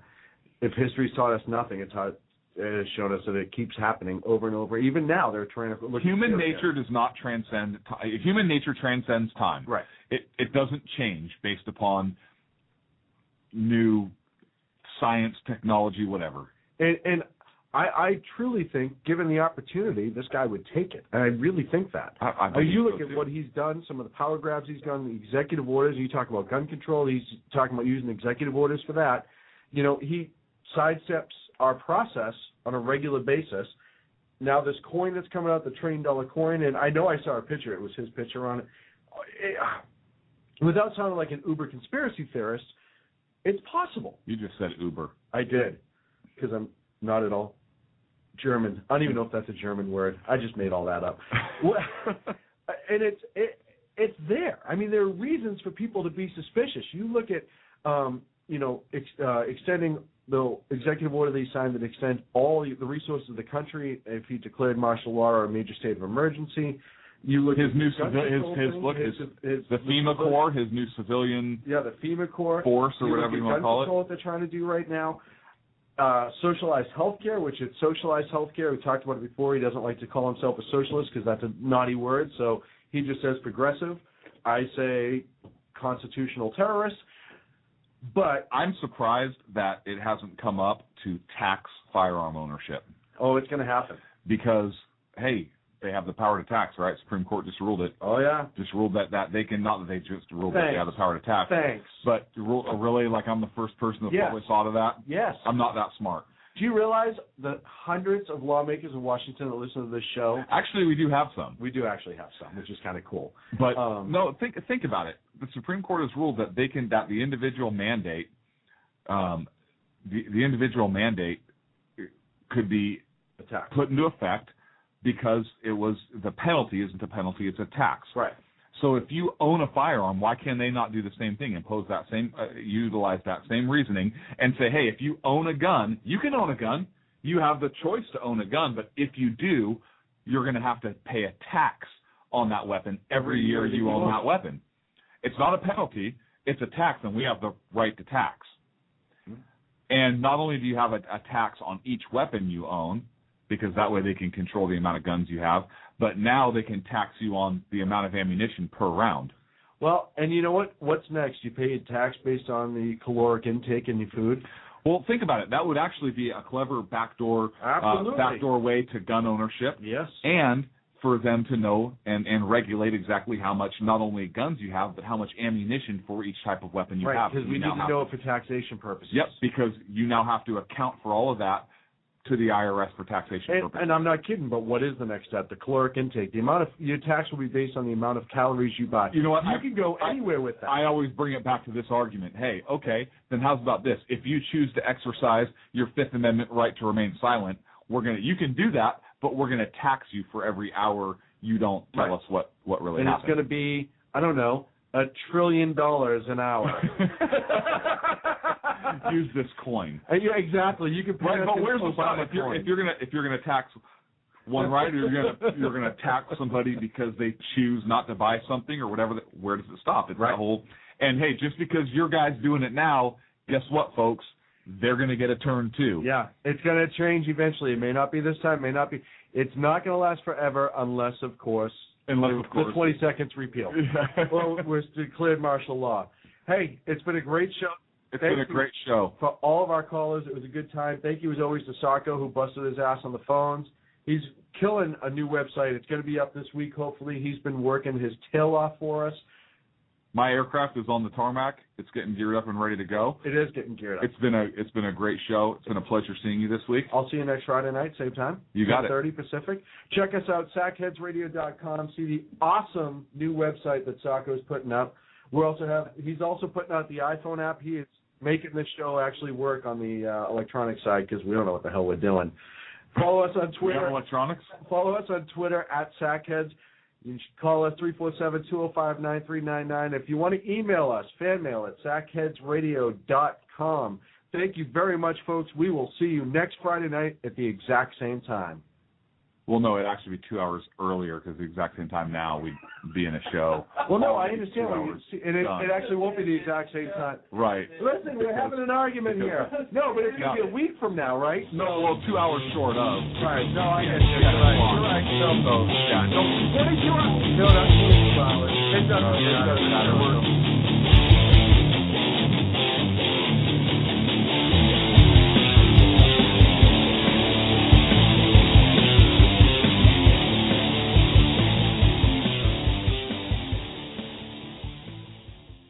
It is Ryan here, and I have a question for you. What do you do when you win?